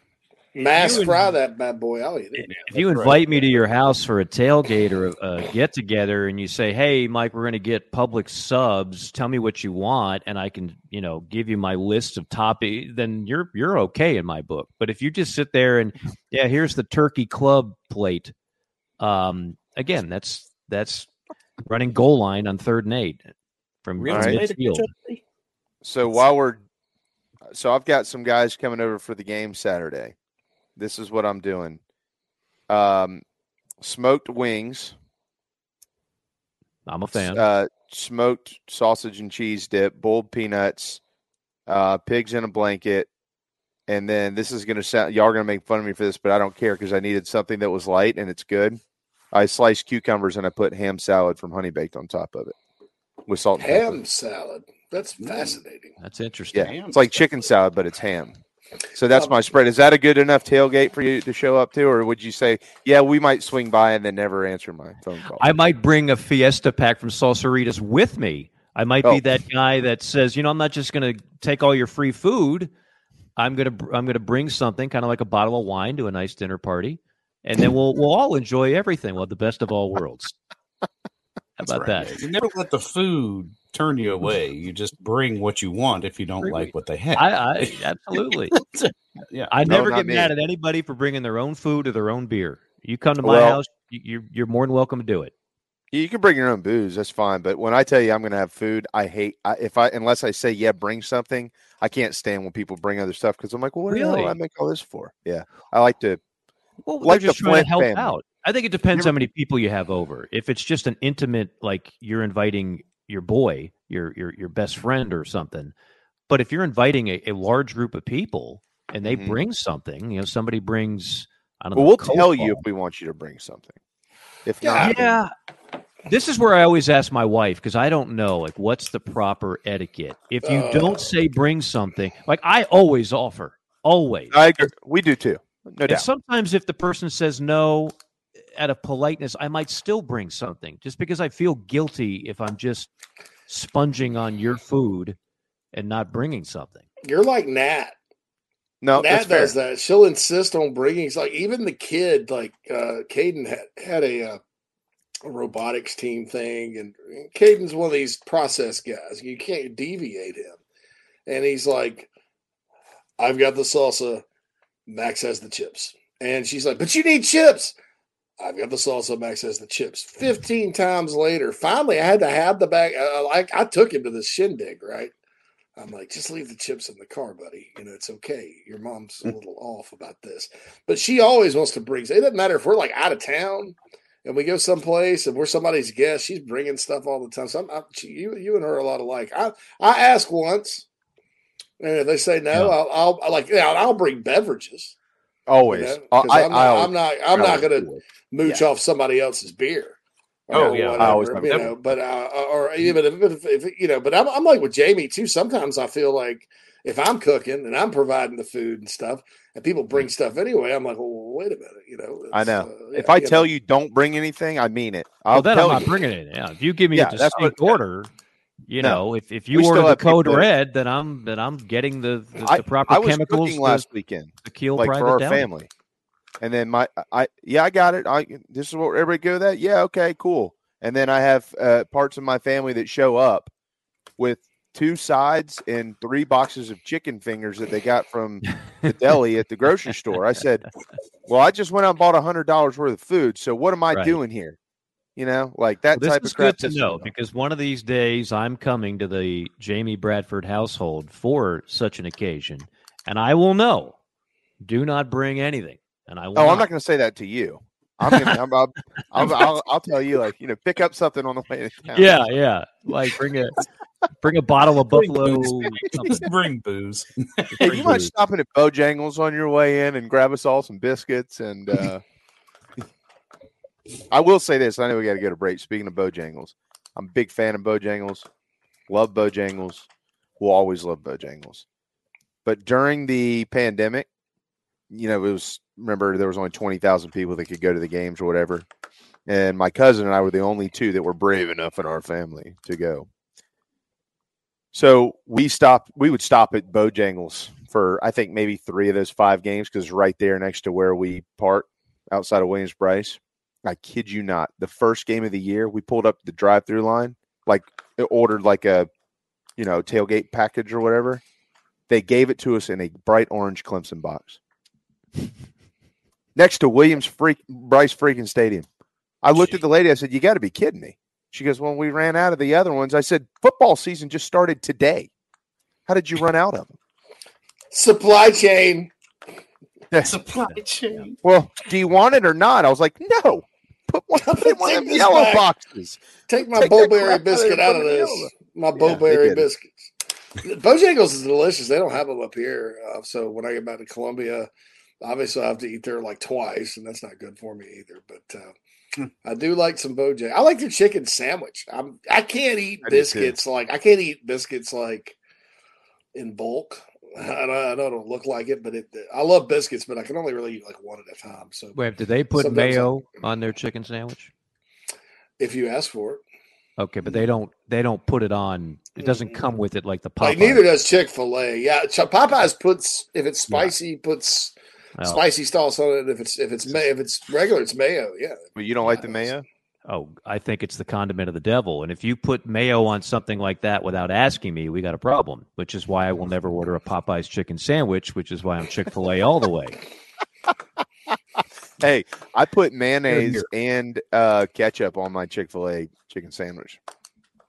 Yeah, that's I don't know about that. Pretty much satanic. What you just said. I put mustard and hot sauce on a Chick-fil-A sandwich. I don't even know where to go with that. But that is blasphemous. That is awful.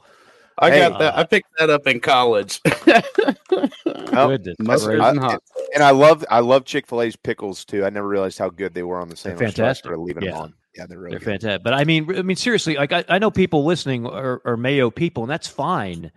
But to assume that I want mayonnaise on a chicken sandwich, that you're making a really, really bad assumption. That is just not a good move on your part. And people were so excited about I got a Popeyes 2 miles from my house. When they broke that thing out, there was a line. I mean, it was stopping traffic. And I was like, wow, I got to try this. And then I get up there and I'm like, just exactly what's on there. And we got and mayonnaise. And I was like, next, give me 3 drumsticks. Like, I'm not going there. I'm not going there. No. Why would you do that? A chicken sandwich, please. Oh, yeah. Anyway. No. We haven't talked much football, but I'm sure we'll get to it at some point. Oh, yeah, we'll do that. We can talk football. I forgot about that. Let's hit a timeout because we need to take one anyways. Mike's got the Fab Five, and quite frankly, if we run over 1 o'clock today, we run over 1 o'clock today. As long as the guy behind the board over there can handle it, and I don't know what JC's schedule. JC, are you getting a haircut You look like you're wearing one of those gowns that they put over you when you're getting your haircut.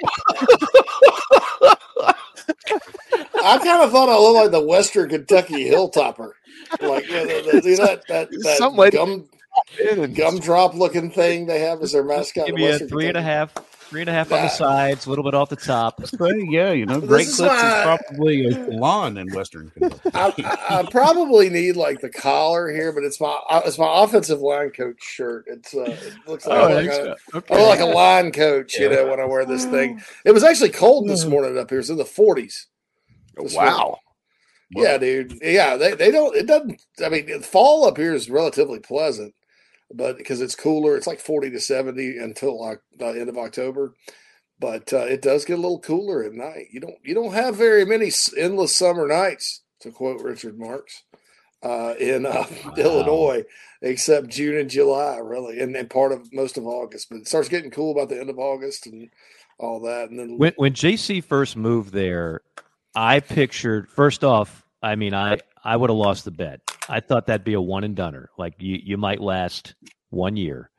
And I just kept envisioning Jack Nicholson like month number 2 at the Overlook Hotel, just shut in there. And all of a sudden he starts, typing away on the typewriter, all work and no play, makes JC a dull boy. And he's throwing a racquetball as hard as he can at a wall. He's getting chippy with his wife, and next thing you know, he's talking to imaginary bartenders, and before you know it, he's running around with an axe looking to kill people. That's kind of what I envisioned, and the beard kind of completes that whole ensemble.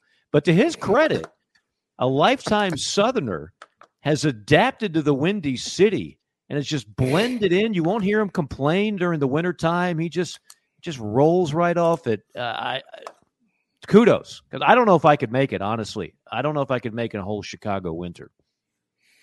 Yeah, well, we've had some the pandemic too. Jeez, dude, the pandemic screwed me up because I tell time by the weather and sports, and so I'm here for the first time for winter, right? And so I'm like literally became Jack Nicholson from The Shining for a couple of days because really there wasn't much to do.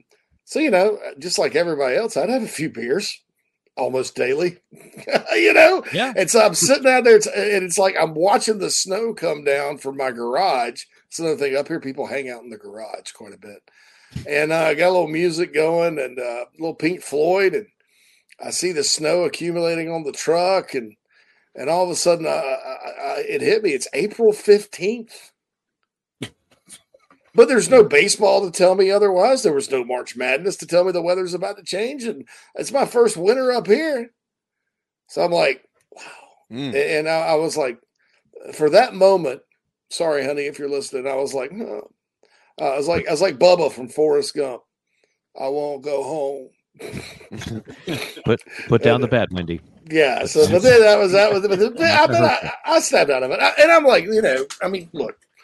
If you're with somebody that's great and you have a good life and you don't have drama and you can still do your job and have that fulfillment, you can live anywhere, man. I mean, it's Chicago doesn't bother me because number one, I don't live in Chicago. I live outside in a rural area. Weather.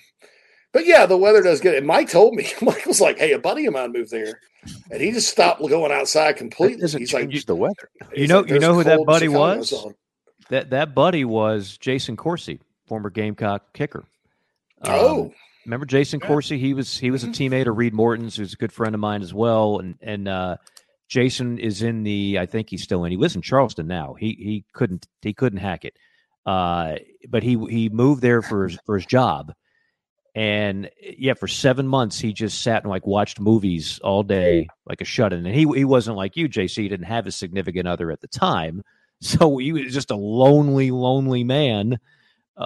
Trying to hack it in Chicago, and finally he's like, I can't do it, and he went back to South Carolina.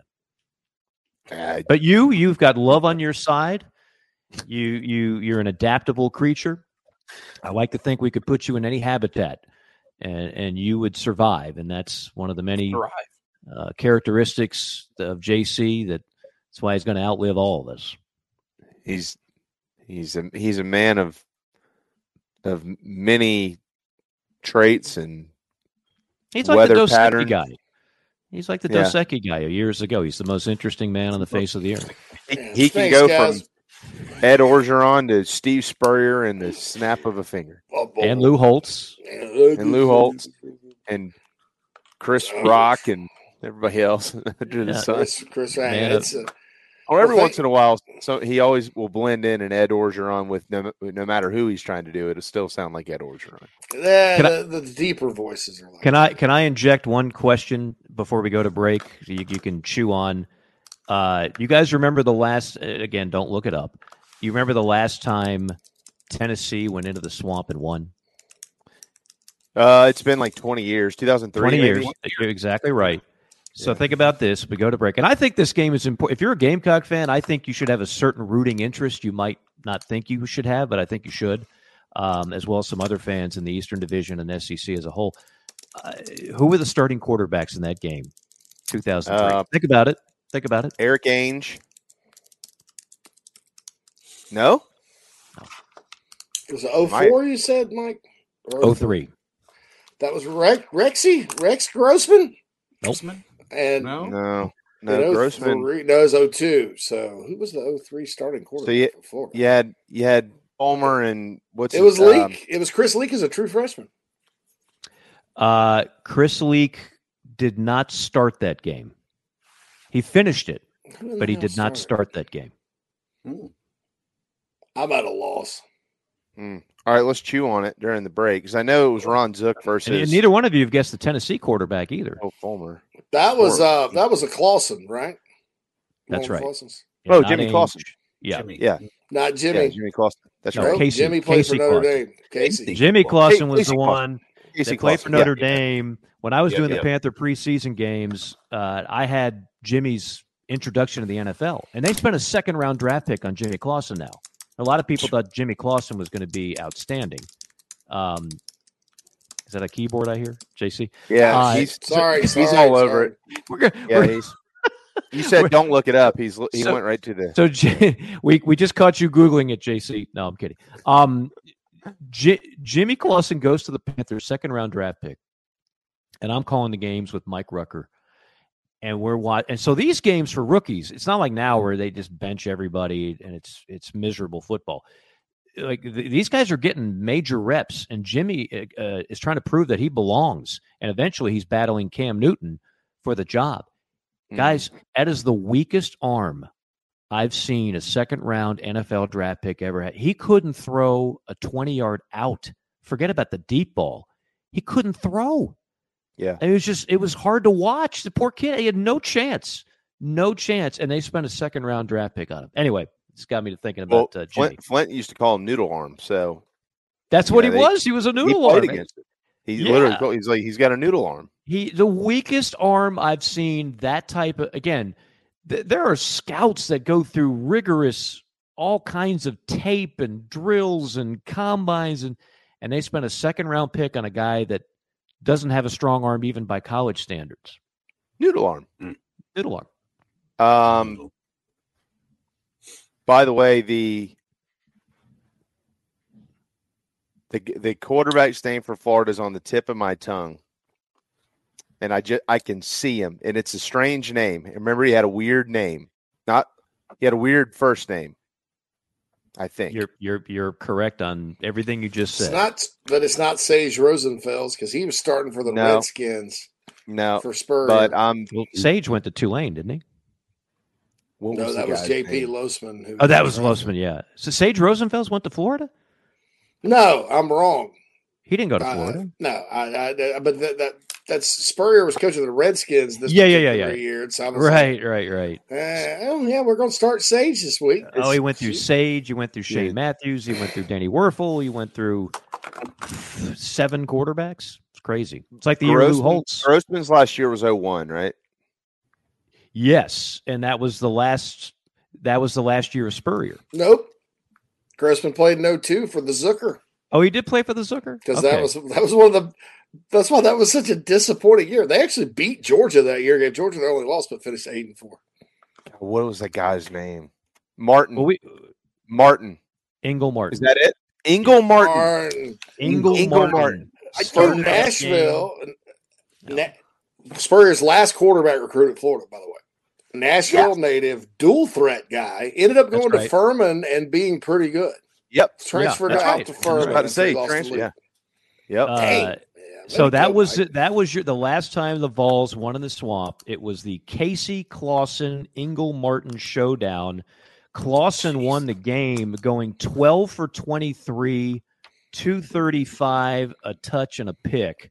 So clearly, Tennessee ran the ball. Yeah, 50 carries, 139 yards, and 2 touchdowns. And I'll bet you, Martin couldn't have done much. Yeah, Jabari Davis and Cedric Houston led the way on the ground. Ooh, there's a couple of names for you. And that was the second win in a row for Tennessee at the Swamp, because you guys remember in 2001. Well, yeah. That was the game Travis Stevens just ran it up there. That was the 9/11 game that got rescheduled. And that was the game that really spelled that's when Steve Spurrier, because, typical of fan bases, right? You're used to a certain standard. So they are all over Steve's ass after that game, because it was a record-setting offense with Rex Grossman. I mean, they were lighting everybody up, 40 points a game, whatever it was. And in the Swamp, they were supposed to win that game. Well, they don't. Tennessee does. Tennessee goes to Atlanta. Spurrier, I'll never forget, I was at D's Wings in Casey, which has since moved. And on the crawl, on one of the TVs, it says Steve Spurrier resigns from the University of Florida. And I was like, holy F. And then the Redskins job comes. He leaves for that. He had to just kind of scratch that itch. And it was doomed to fail. He got $5 million a year. Back then, $5 million a year from Dan Snyder. That was huge money. Now it's nothing. But back then, $5 million a year was huge, huge money. He put in his time. He wasn't terrible as an NFL coach. I got to add that too. He wasn't terrible. And then, of course, winds up at South Carolina. And I'll never forget being at that initial press conference in 2005 when Steve got the job, and it's just surreal to see Steve Spurrier in Columbia, South Carolina, with Gamecock gear on, getting ready to coach the Cox. Shoot. Yeah, that was – and it could have gone to the Buccaneers probably that same offseason, but Spurrier grew up pulling for the Redskins. That was kind of his team. Yeah. He talked all kinds of smack. Well, I hope Dallas becomes our Georgia. Yeah. That was all. That was doomed to fail, and it was interesting. And then the Florida job, that was a weird search, and they landed on the Zucker somehow, and away you go. But well, let this be a lesson for people who criticize ADs, including the one that happens to be in South Carolina now. Jeremy Foley will go down as one of the best athletic directors in SEC history, because under his watch, now he didn't hire Spurrier. People think he hired Spurrier. He did not. He inherited Spurrier. But under his watch, Spurrier won a title, Urban won 2 titles, Billy Donovan won 2 titles. He gets credit for Billy Donovan. That hire came out of nowhere. You hire a 30-year-old guy from Marshall who didn't do much at Marshall. Somehow it worked out. And Kevin O'Sullivan, too. I want to add Kevin O'Sullivan to that. Correct. Yes, correct. Although every other baseball coach he fired a few years later because they underachieved. But in football, think about this. Spurrier leaves. He never hired Spurrier. All those successful teams in the 90s, that wasn't Jeremy's creation. And what does he do? He hires Ron Zook. And to JC's point, why? Nobody will ever know. Maybe because there wasn't really like an Urban Meyer out there. So he went with a guy he was familiar with, that was with Steve for a number of years, was a terrible defensive coordinator, but was a great special teams coach in college and the NFL. So Zook fails. Then he hires Muschamp. Then he hires Urban Meyer. We know that worked. But then he has to go back to the well. Okay, no problem. We got Jeremy Foley. That's the best AD in the country. Will Muschamp, fail. So that's 2 fails. McElwain, fail. So 3 football coaches that all failed. And all 3 of those hires came when Florida was a top 10, perennial top 10 program. So was Jeremy just dumb? No, it just goes to my point. Like, you could be the smartest AD in the world. At the end of the day, a lot of these hires still are a crapshoot. You make intelligent moves as best you can, but a lot of them just simply do not work out. And those three were, in a lot of ways, horrifically bad. And you could make the argument Florida hasn't totally recovered from some of those hires. No, they have not, actually. No, they keep hitting the reset button too. I mean, they keep hitting the reset button, and it didn't work out under Dan Mullen, and now we'll see. I mean, this game for Billy Napier is bigger than I think a lot of people think, because I think nationally people are like, well, it's only his second year. You can't fire a coach in the second year, and you might be right, but yes, they can. Florida says, "Hold my beer." Yeah, yeah. I personally don't think he's going to be fired regardless. I don't think you're the AD there. You just made that hire. I don't think you're going to fire him after 2 years.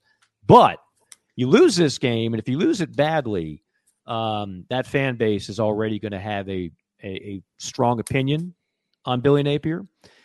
And furthermore, if Tennessee wins, and they go in there, and we'll go over the lines on the Fab Five Challenge. Tennessee goes in there and wins. Everybody, the narrative nationally is going to be Tennessee's back, y'all. Tennessee, we keep talking about what? Georgia, Bama, LSU. Georgia, Bama, LSU. Well, who the hell else is really worth talking about nationally from the SEC? Well, Tennessee wins this game, and they can put together some kind of magic like they did last year. They're going to put Tennessee on a different tier. Might not be quite Bama, LSU, Georgia, but it's tier 2 by themselves, and then it's just this stack of programs, whether it's Carolina, Ole Miss, Mississippi State, Missouri, Kentucky. Again, these aren't awful. It's not an awful place to be. Not awful, but you will see people all of a sudden ordain Tennessee as the Volunteers are back as a national power. The Gators, they need it. They do have Charlotte up next, but then they hit the road for Kentucky. They got Vandy. They got to go to South Carolina, and then here come the Dogs. And it could be pretty much downhill from there. It's going to be a huge game in Columbia. It's going to be enormous. If they lose this weekend, though, it's hey, there's a game before that in Lexington that Kentucky's looking for 3 in a row over Florida. So it's amazing to even think about that. All right, a lot easier to fall from grace than to get to grace.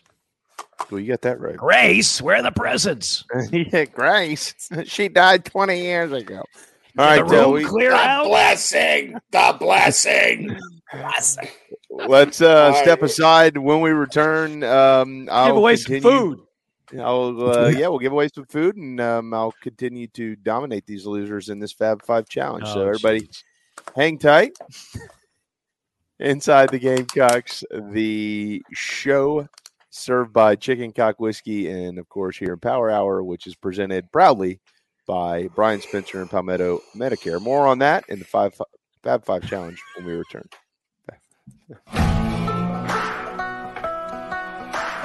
Chicken Cock originated in Kentucky, like so many other bourbons. And so the resurrection of it, Paris, Kentucky, that's the county seat of Bourbon County.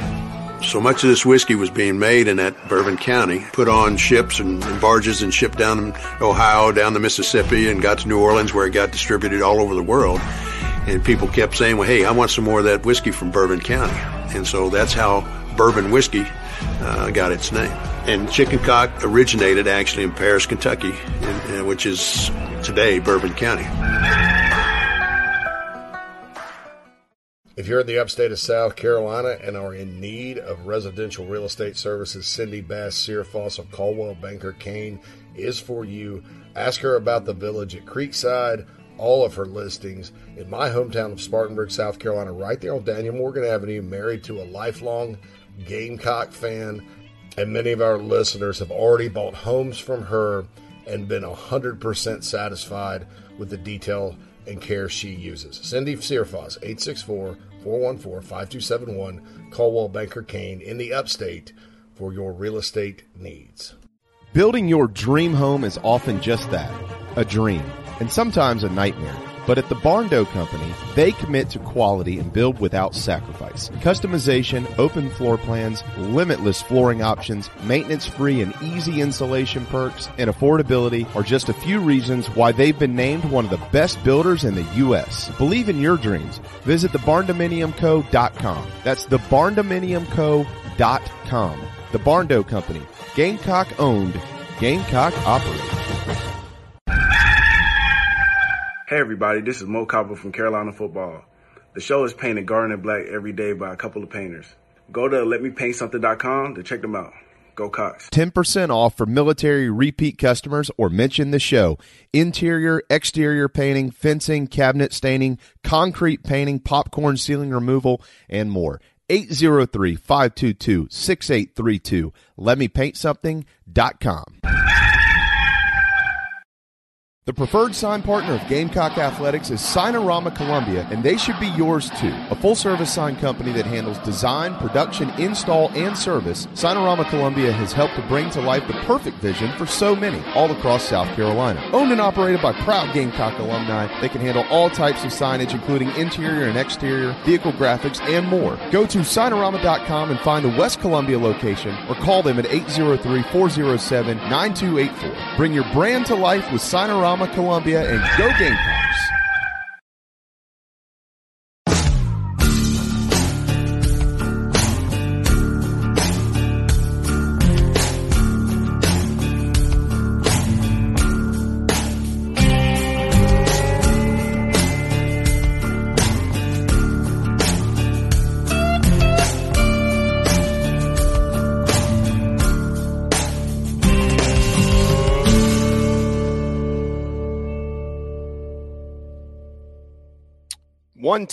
September 14th. That's Thursday. Welcome back inside the Gamecocks. The show built by the Barn Dominium Co. But this hour, very proudly presented, Mr. Morgan, by our friend Brian Spencer at Palmetto Medicare. Yeah, absolutely. Certainly appreciate everything that Brian does. I was thinking about this today as I pontificate on a long walk and just think to myself, you know, what does life mean? Where is it heading? What is it going to look like for me when I'm near the age of 65? And then I thought to myself, you know, I don't know, but I know one thing. I want somebody helping look out for me in that situation. I might not be ready to go ahead and do all the things that I need to, and getting on Medicare and worrying about coverage and everything else. Hopefully Brian Spencer of Palmetto Medicare will still be around. He's been around since 2005. But even if you have a loved one that's that age and you're younger, I know our audience kind of hits the spectrum of all ages. Well, then make this phone call for the person you care or love. And make the phone call to Brian Spencer of Palmetto Medicare, again, proudly serving South Carolinians for nearly 20 years. The number's on your screen, but if you're listening to us on other venues, 803-960-9484, 803-960-9484. Let him help you through the process and cover as much as Medicare costs as humanly possible. He will get the best plan for you, guaranteed. And the phone call, the consultation costs you absolutely nothing. All right. You think Brian could beat us in the Fab Five Challenge? Again, Brian doesn't do much else well. So no, you'd have to probably train him to know what the spread means, and you'd have to go through this whole detailed explanation of how do you cover the points, and that would just take too long. Now, Suki of Salsaritas, he could probably do it because he's been a part of this now for a while, so he knows how the game is played. And for those that are new to the contest, and again, we did this in Columbia for years, and now we're broadening our brand, if you will, to the entire audience of this fine program. 5 games against the spread. We'll give our picks, and the winner for the of the best of the audience, somebody's going to win a Fiesta Pack, which again serves 5 to 6 people. Box will be ready to go. You got your tortillas, your meats, your toppings, your chips, your salsas, your queso, your guac. It's $55 to $60 value. Somebody's going to win it. Again, you have to pick it up in Columbia. So if you have no plans on going to Columbia, South Carolina anytime soon, then please hold off on your entries. And the tiebreaker we'll get to as well will be total yards for the Gamecocks against Georgia. Now, JB, we don't have this on the app yet. So how do you want to take the entries? Yeah, it will be up. It should be up by about 2:00. So okay, great. We will, if you follow us on Twitter and all that too, we will tweet out. We'll tweet out the link. Okay, awesome. And I can but yeah, we can put out the link, and you just click on it, and you'll be able to enter, and then we will have a winner on Monday. Yeah. Or no, I tell you what, we'll have a winner on Tuesday when you're back on with us. Yeah, we'll that's do the fine. winner Tuesday. Absolutely. Yeah. Absolutely. So here are the 5 games you all will be picking. And maybe we can put that up somewhere else too. Well, I know that we had Tennessee and Florida was at 7 last night, but I think it's been bet down. Tennessee's at 6.5. Are we holding the 7 or are we down to 6? No, we can go if it's down to 6.5, we'll go down to 6.5. Okay. I didn't know it was changes things. It does actually. Well, like the LSU line went down a half a point, if I'm not mistaken. So yeah, some of the lines move, but we'll find the latest one right now and hopefully go with that. All right, so let's start off. LSU, Mississippi State. LSU a 9.5-point favorite against Mississippi State. I'll start things off, and I will take the Bayou Bengals. Where are you going, JC? 10. Let's see here. You got that at 10. Well, yeah, that's what it was. But all right. Yeah, I get it. Oh, you're going. I'm going LSU. That half a point changed you, huh, Phil? No, I've got to update my thing here. No, I'm still going LSU, man. I'm still going LSU here. Mm-hmm. I'm going with LSU, but it's going to be a late cover. I think Mississippi State's going to keep this game closer than people think for a while, but the Tigers will cover it late. I'm going to go Mississippi State to cover the 10. 10's too much for me to lay on them at home. Okay. And LSU, yeah. LSU, yeah. Okay. Yeah. I can't argue with that. That's solid reasoning. That's solid. Florida, the game we mentioned, Florida, Tennessee, Florida. Dynamite drop-in money. That broadcasting school sure is paying off. Florida says Tennessee's a 6.5-point favorite against Florida. JC, who do you like? I got to go with Tennessee. I just don't. There's a scenario where Florida will have to do certain things to win this football game, and I don't know that a couple of them are things they do well. And passing the ball and avoiding turnovers and mistakes would be the two biggest ones. Teams have tried to play ball control against Tennessee in the Heupel era, and they usually fail. And Florida doesn't have the explosiveness to keep up with them on a track meet. So, I think it's unlikely Milton throws a bunch of incompletions and turns it over. Florida holds the ball for however long and runs it up their throat, and Mertz makes enough plays. I mean, those three things could happen.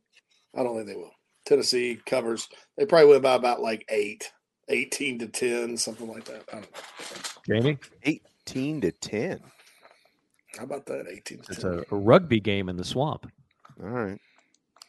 I've got Florida covering. Believe it or not, I think that they're going to keep this thing close down there, and people are going to be wondering what happens. But Tennessee wins. Florida covers. Mad Dog. No, Tennessee. Yeah, we're going to put that 20 years to bed Saturday. I think Tennessee wins the game, but I actually think Florida covers. I'll take the points on that. Look, you're going to get Florida's best shot. You saw their worst shot in Week 1 against Utah. I can't imagine playing more sloppy.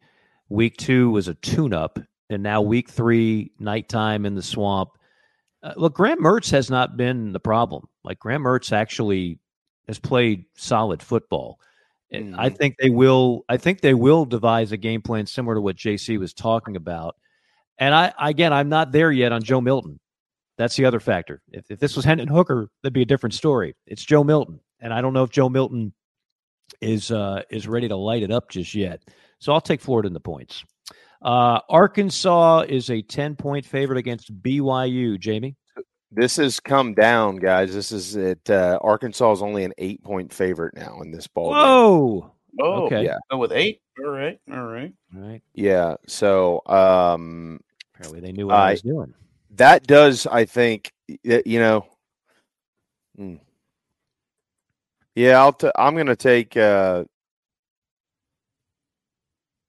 going to flip my pick. I'm going to go. I think Arkansas is going to end up covering it. Okay. I'm going to go Phil. Arkansas. I'm sticking with BYU. You are? Yeah. I'm going to stick with BYU as well. BYU is they're not going to lose a game on physicality. That's never been an issue with BYU. So this is not your typical Mountain West SEC. Oh, well, they'll just get beat up front. I'm not expecting that, actually. So I'll take BYU to keep it close, and I would put Arkansas on upset alert. JC. Good one. JC with the mute button off. I'm trying to please Philip Mountainbottom. His incessant griping about my typing, but no, seriously, Philip, I am sorry. I'm trying to make sure I don't do it. I don't think it's quite mountain bottom. I think it's Mont Bottom, something like it's French or something. He's a good guy. Phil's been one of our listeners listeners since the beginning. I mean, I feel bad. I mean, I'm not joking around, Philip. I'm not making fun of you. I'm just, I just don't know how to pronounce your name because I'm an idiot. All right, I'm probably an idiot for doing this. I'm going to go BYU and concur with all of you guys. All right. That was easy enough. One more outside of the Gamecock game. I thought about doing Missouri K-State, but I'm going to stay with West Virginia. There's a little more history there. That used to be a classic game. A lot of things have changed, including the job security of Neil Brown at West Virginia and the Mountaineers. But I'm actually going to take West Virginia at home in Morgantown to beat Pitt. Same. I'm with you, Mike. I think they do it. I think they do it for Brown, Coach Brown. For Coach Brown. I mean, there's no other analysis I have on this because no, I mean, they're not a good team. Pitt got beat by Cincy. Neither one of these teams is really rolling in there good. No. This is a matchup of two mediocre to below mediocre teams. Yeah, this is not a team that's going to be, making waves in the Pac-12 that beat Pitt last week. I mean, no, this is. No. You guys are killing me. You're totally, discounting the Narduzzi factor. I mean, this guy doesn't have two bad games in a row. He's a model of consistency. I'm a Narduzzi guy. Cincinnati surprised them. They got Scott Satterfield, who's looks like he's probably a better fit there than Louisville. It's still the same guy that won one of those games at App State. I think they probably got a little surprised, and they'll be ready for the backyard brawl. This is, I think it's scheduled to be played a couple of more times, but you never know. This may be your last shot. And Narduzzi's going to go back and coach off of last week and correct things. Neil Brown is not. I think Neil Brown's a paper tiger, to be honest with you. Well, this is not a vote for Neil Brown. Let me just say that. The man will be fired at the end of the year. But at home, that atmosphere in Morgantown's highly underrated. They get there, they're singing country roads. They hate Pittsburgh because for those of you that don't ever look at a map, Morgantown is basically a suburb of Pittsburgh, which is hilarious because that's where our boy Bob Huggins got popped for the Dewey. The end of his career, and he told people he was in Columbus, Ohio. I'm like, how do you Columbus? I mean, Pitt. Anyway, that might let me get pulled over. Going, I'm in Indianapolis. No, you're in Chi-Town. Yeah.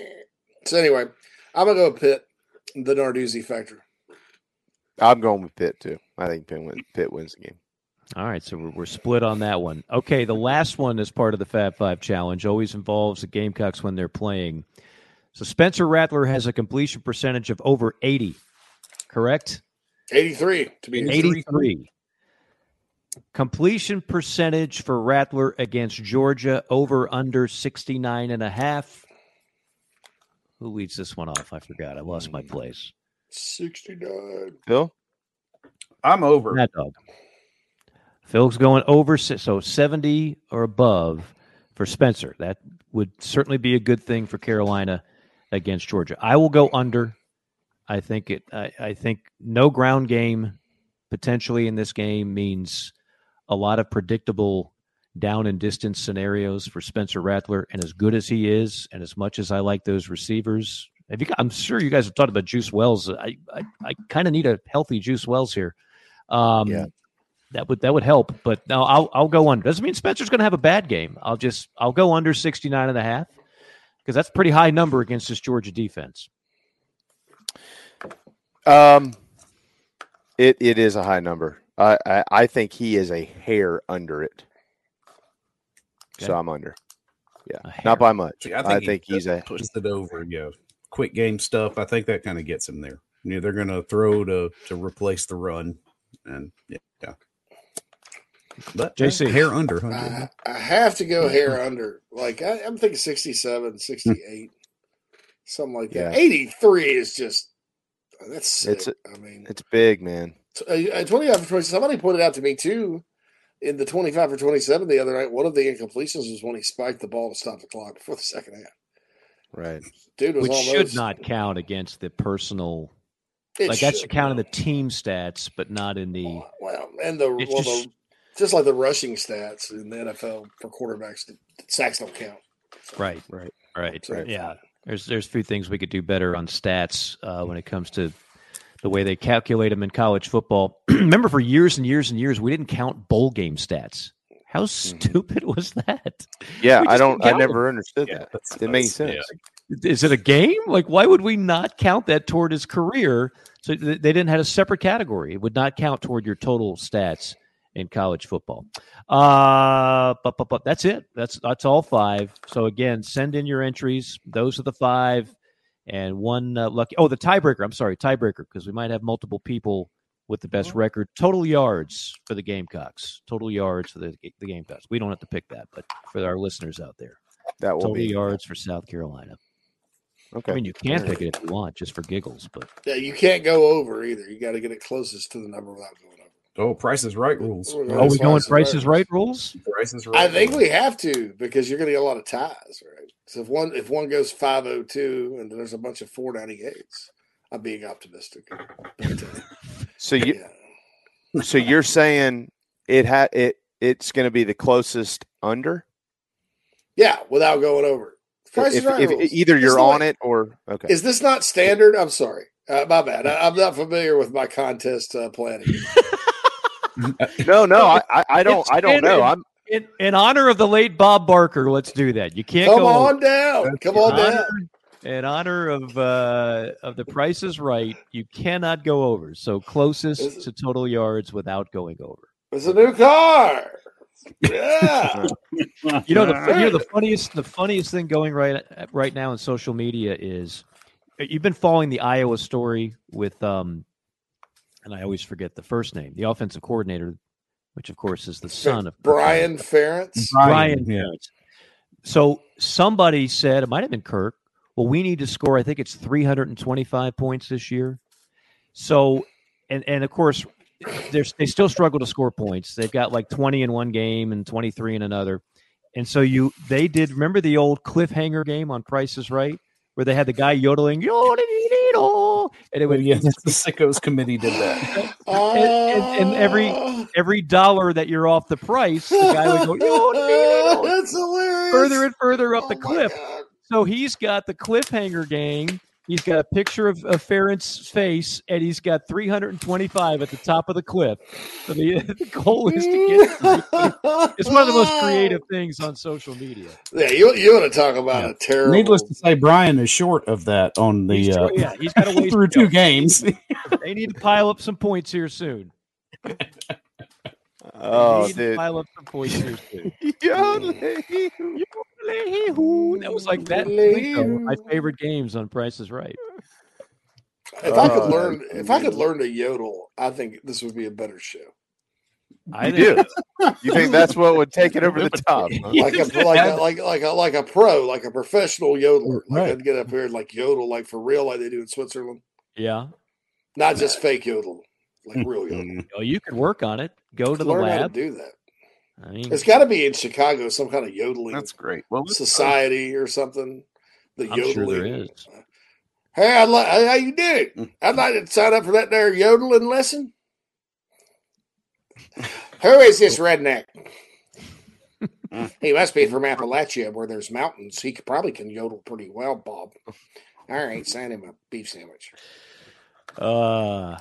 Indeed. All right, guys, this is now like the final half hour of Old School. So we got to every good comedy struggles to find an ending to the plot. Yeah, we got to land the plane. So let's land the plane. That's right. We flew it. Now we've got to land it. We flew it. Well, it was an action-packed 2.5 hour program. Yes. Yeah. Sure nailed it. Phil, can we get a shot of that Fiesta Pack? Is that possible? Hold on, I got here. Let's show a little love to Suki. This is the Fiesta this is Pack the perfect here. way to sign off. Just a minute, right here. A little way for people to just get something in their mind of what they're going to eat this weekend, potentially as they're watching the game at home with loved ones, with friends, with family. If you go to Jamie's house, do not bring any food. if you come to mine, you're welcome to. But there are strict rules.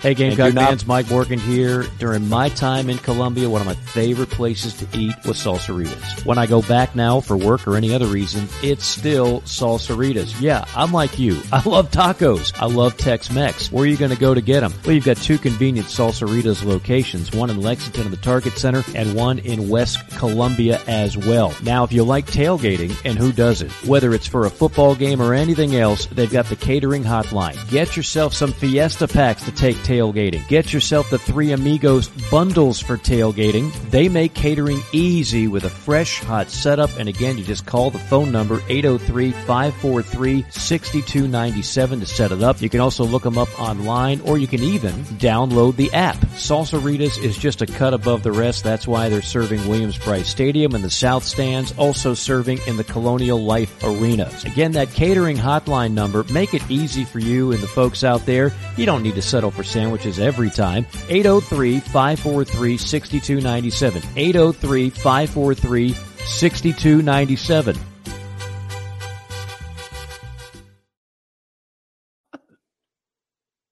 Planned on playing that prior to us making our picks.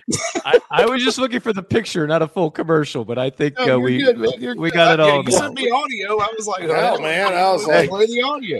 One for each other. I wasn't paying attention, and I thought that was you just talking, Mike. I was like, man, he's got this thing I don't know if you know this, but every time I come on, I have a Mariucci band behind me, just in case. In the background. Dude, he's nailing this thing. It's flowing like right. I did too. I was like, also Mike went into commercial voice. I was like, this is the best live read in the history of radio. I'm telling you, man. I brought the heat with that one. Me and the Mariachi. I want to mention one thing before we go about because I know Michelle has us on at Electric Bikes, and I didn't want to thank her for that. And she and another one of our sponsors on Carolina Rise are putting together a happy hour in Charleston next Wednesday evening in Shem Creek at it's Cowboys. Saltwater Cowboys. Saltwater Cowboys, 6:30 to 8:30.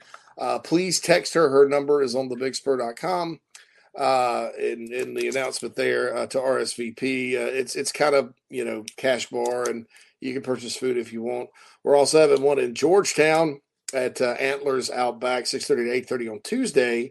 I want to thank everybody that helped me out, the Jernigan Law Firm, for helping me put that together. That will have complimentary food and then a cash bar, whatever. These are information sessions, membership drives, things like that. We had a really good time at the tailgate, but this is kind of more of a business meeting. And if you have friends that don't understand NIL, and that need to, when they're interested in learning about it, please bring them along, and we'll be sure to give them the lowdown, give you an update on how South Carolina's doing in general, Carolina Rise, all that good stuff. So that information's on thebigspur.com, and we'll have more about that here on the show here in the coming days. But really do want to thank Michelle, who's one of our sponsors here on the show, for helping out a good cause with that. Yeah, we love Michelle. She's one of the sweetest ladies out there. Runs two elite businesses in Mount Pleasant that serve everybody, and she's keeping me in shape and looking good. So she's all in, by the way, on the Gamecocks, is Michelle Wilkins. All in. You ever go in there, you'd be shocked. You'll sit there for an hour and realize you haven't bought anything yet because you've been talking about South Carolina. So make sure you support their businesses as well. Electric Bikes in Charleston and Charleston Fitness Equipment. The Salsaritas Fab 5 Challenge is up on the home screen of the Chiefs Sports app. And so all of you that have been watching our program today, you just heard all of our picks. You can go make yours right now If you've got the app up and you just, at the end of the show, just refresh it, cancel out of it, and then the app will update because there have been changes that have been made, but it is now up. And next Tuesday, we'll announce winner. So we're looking forward to that. Somebody's going to win a bunch of free food to Salsaritas, thanks to the Golden Tones of Mike Morgan. Apologies for the technical issues at the beginning. Glad we made up for it at the end. Guys, always a pleasure. Have a terrific weekend. Yes, sir. Thank you, Michael. All right.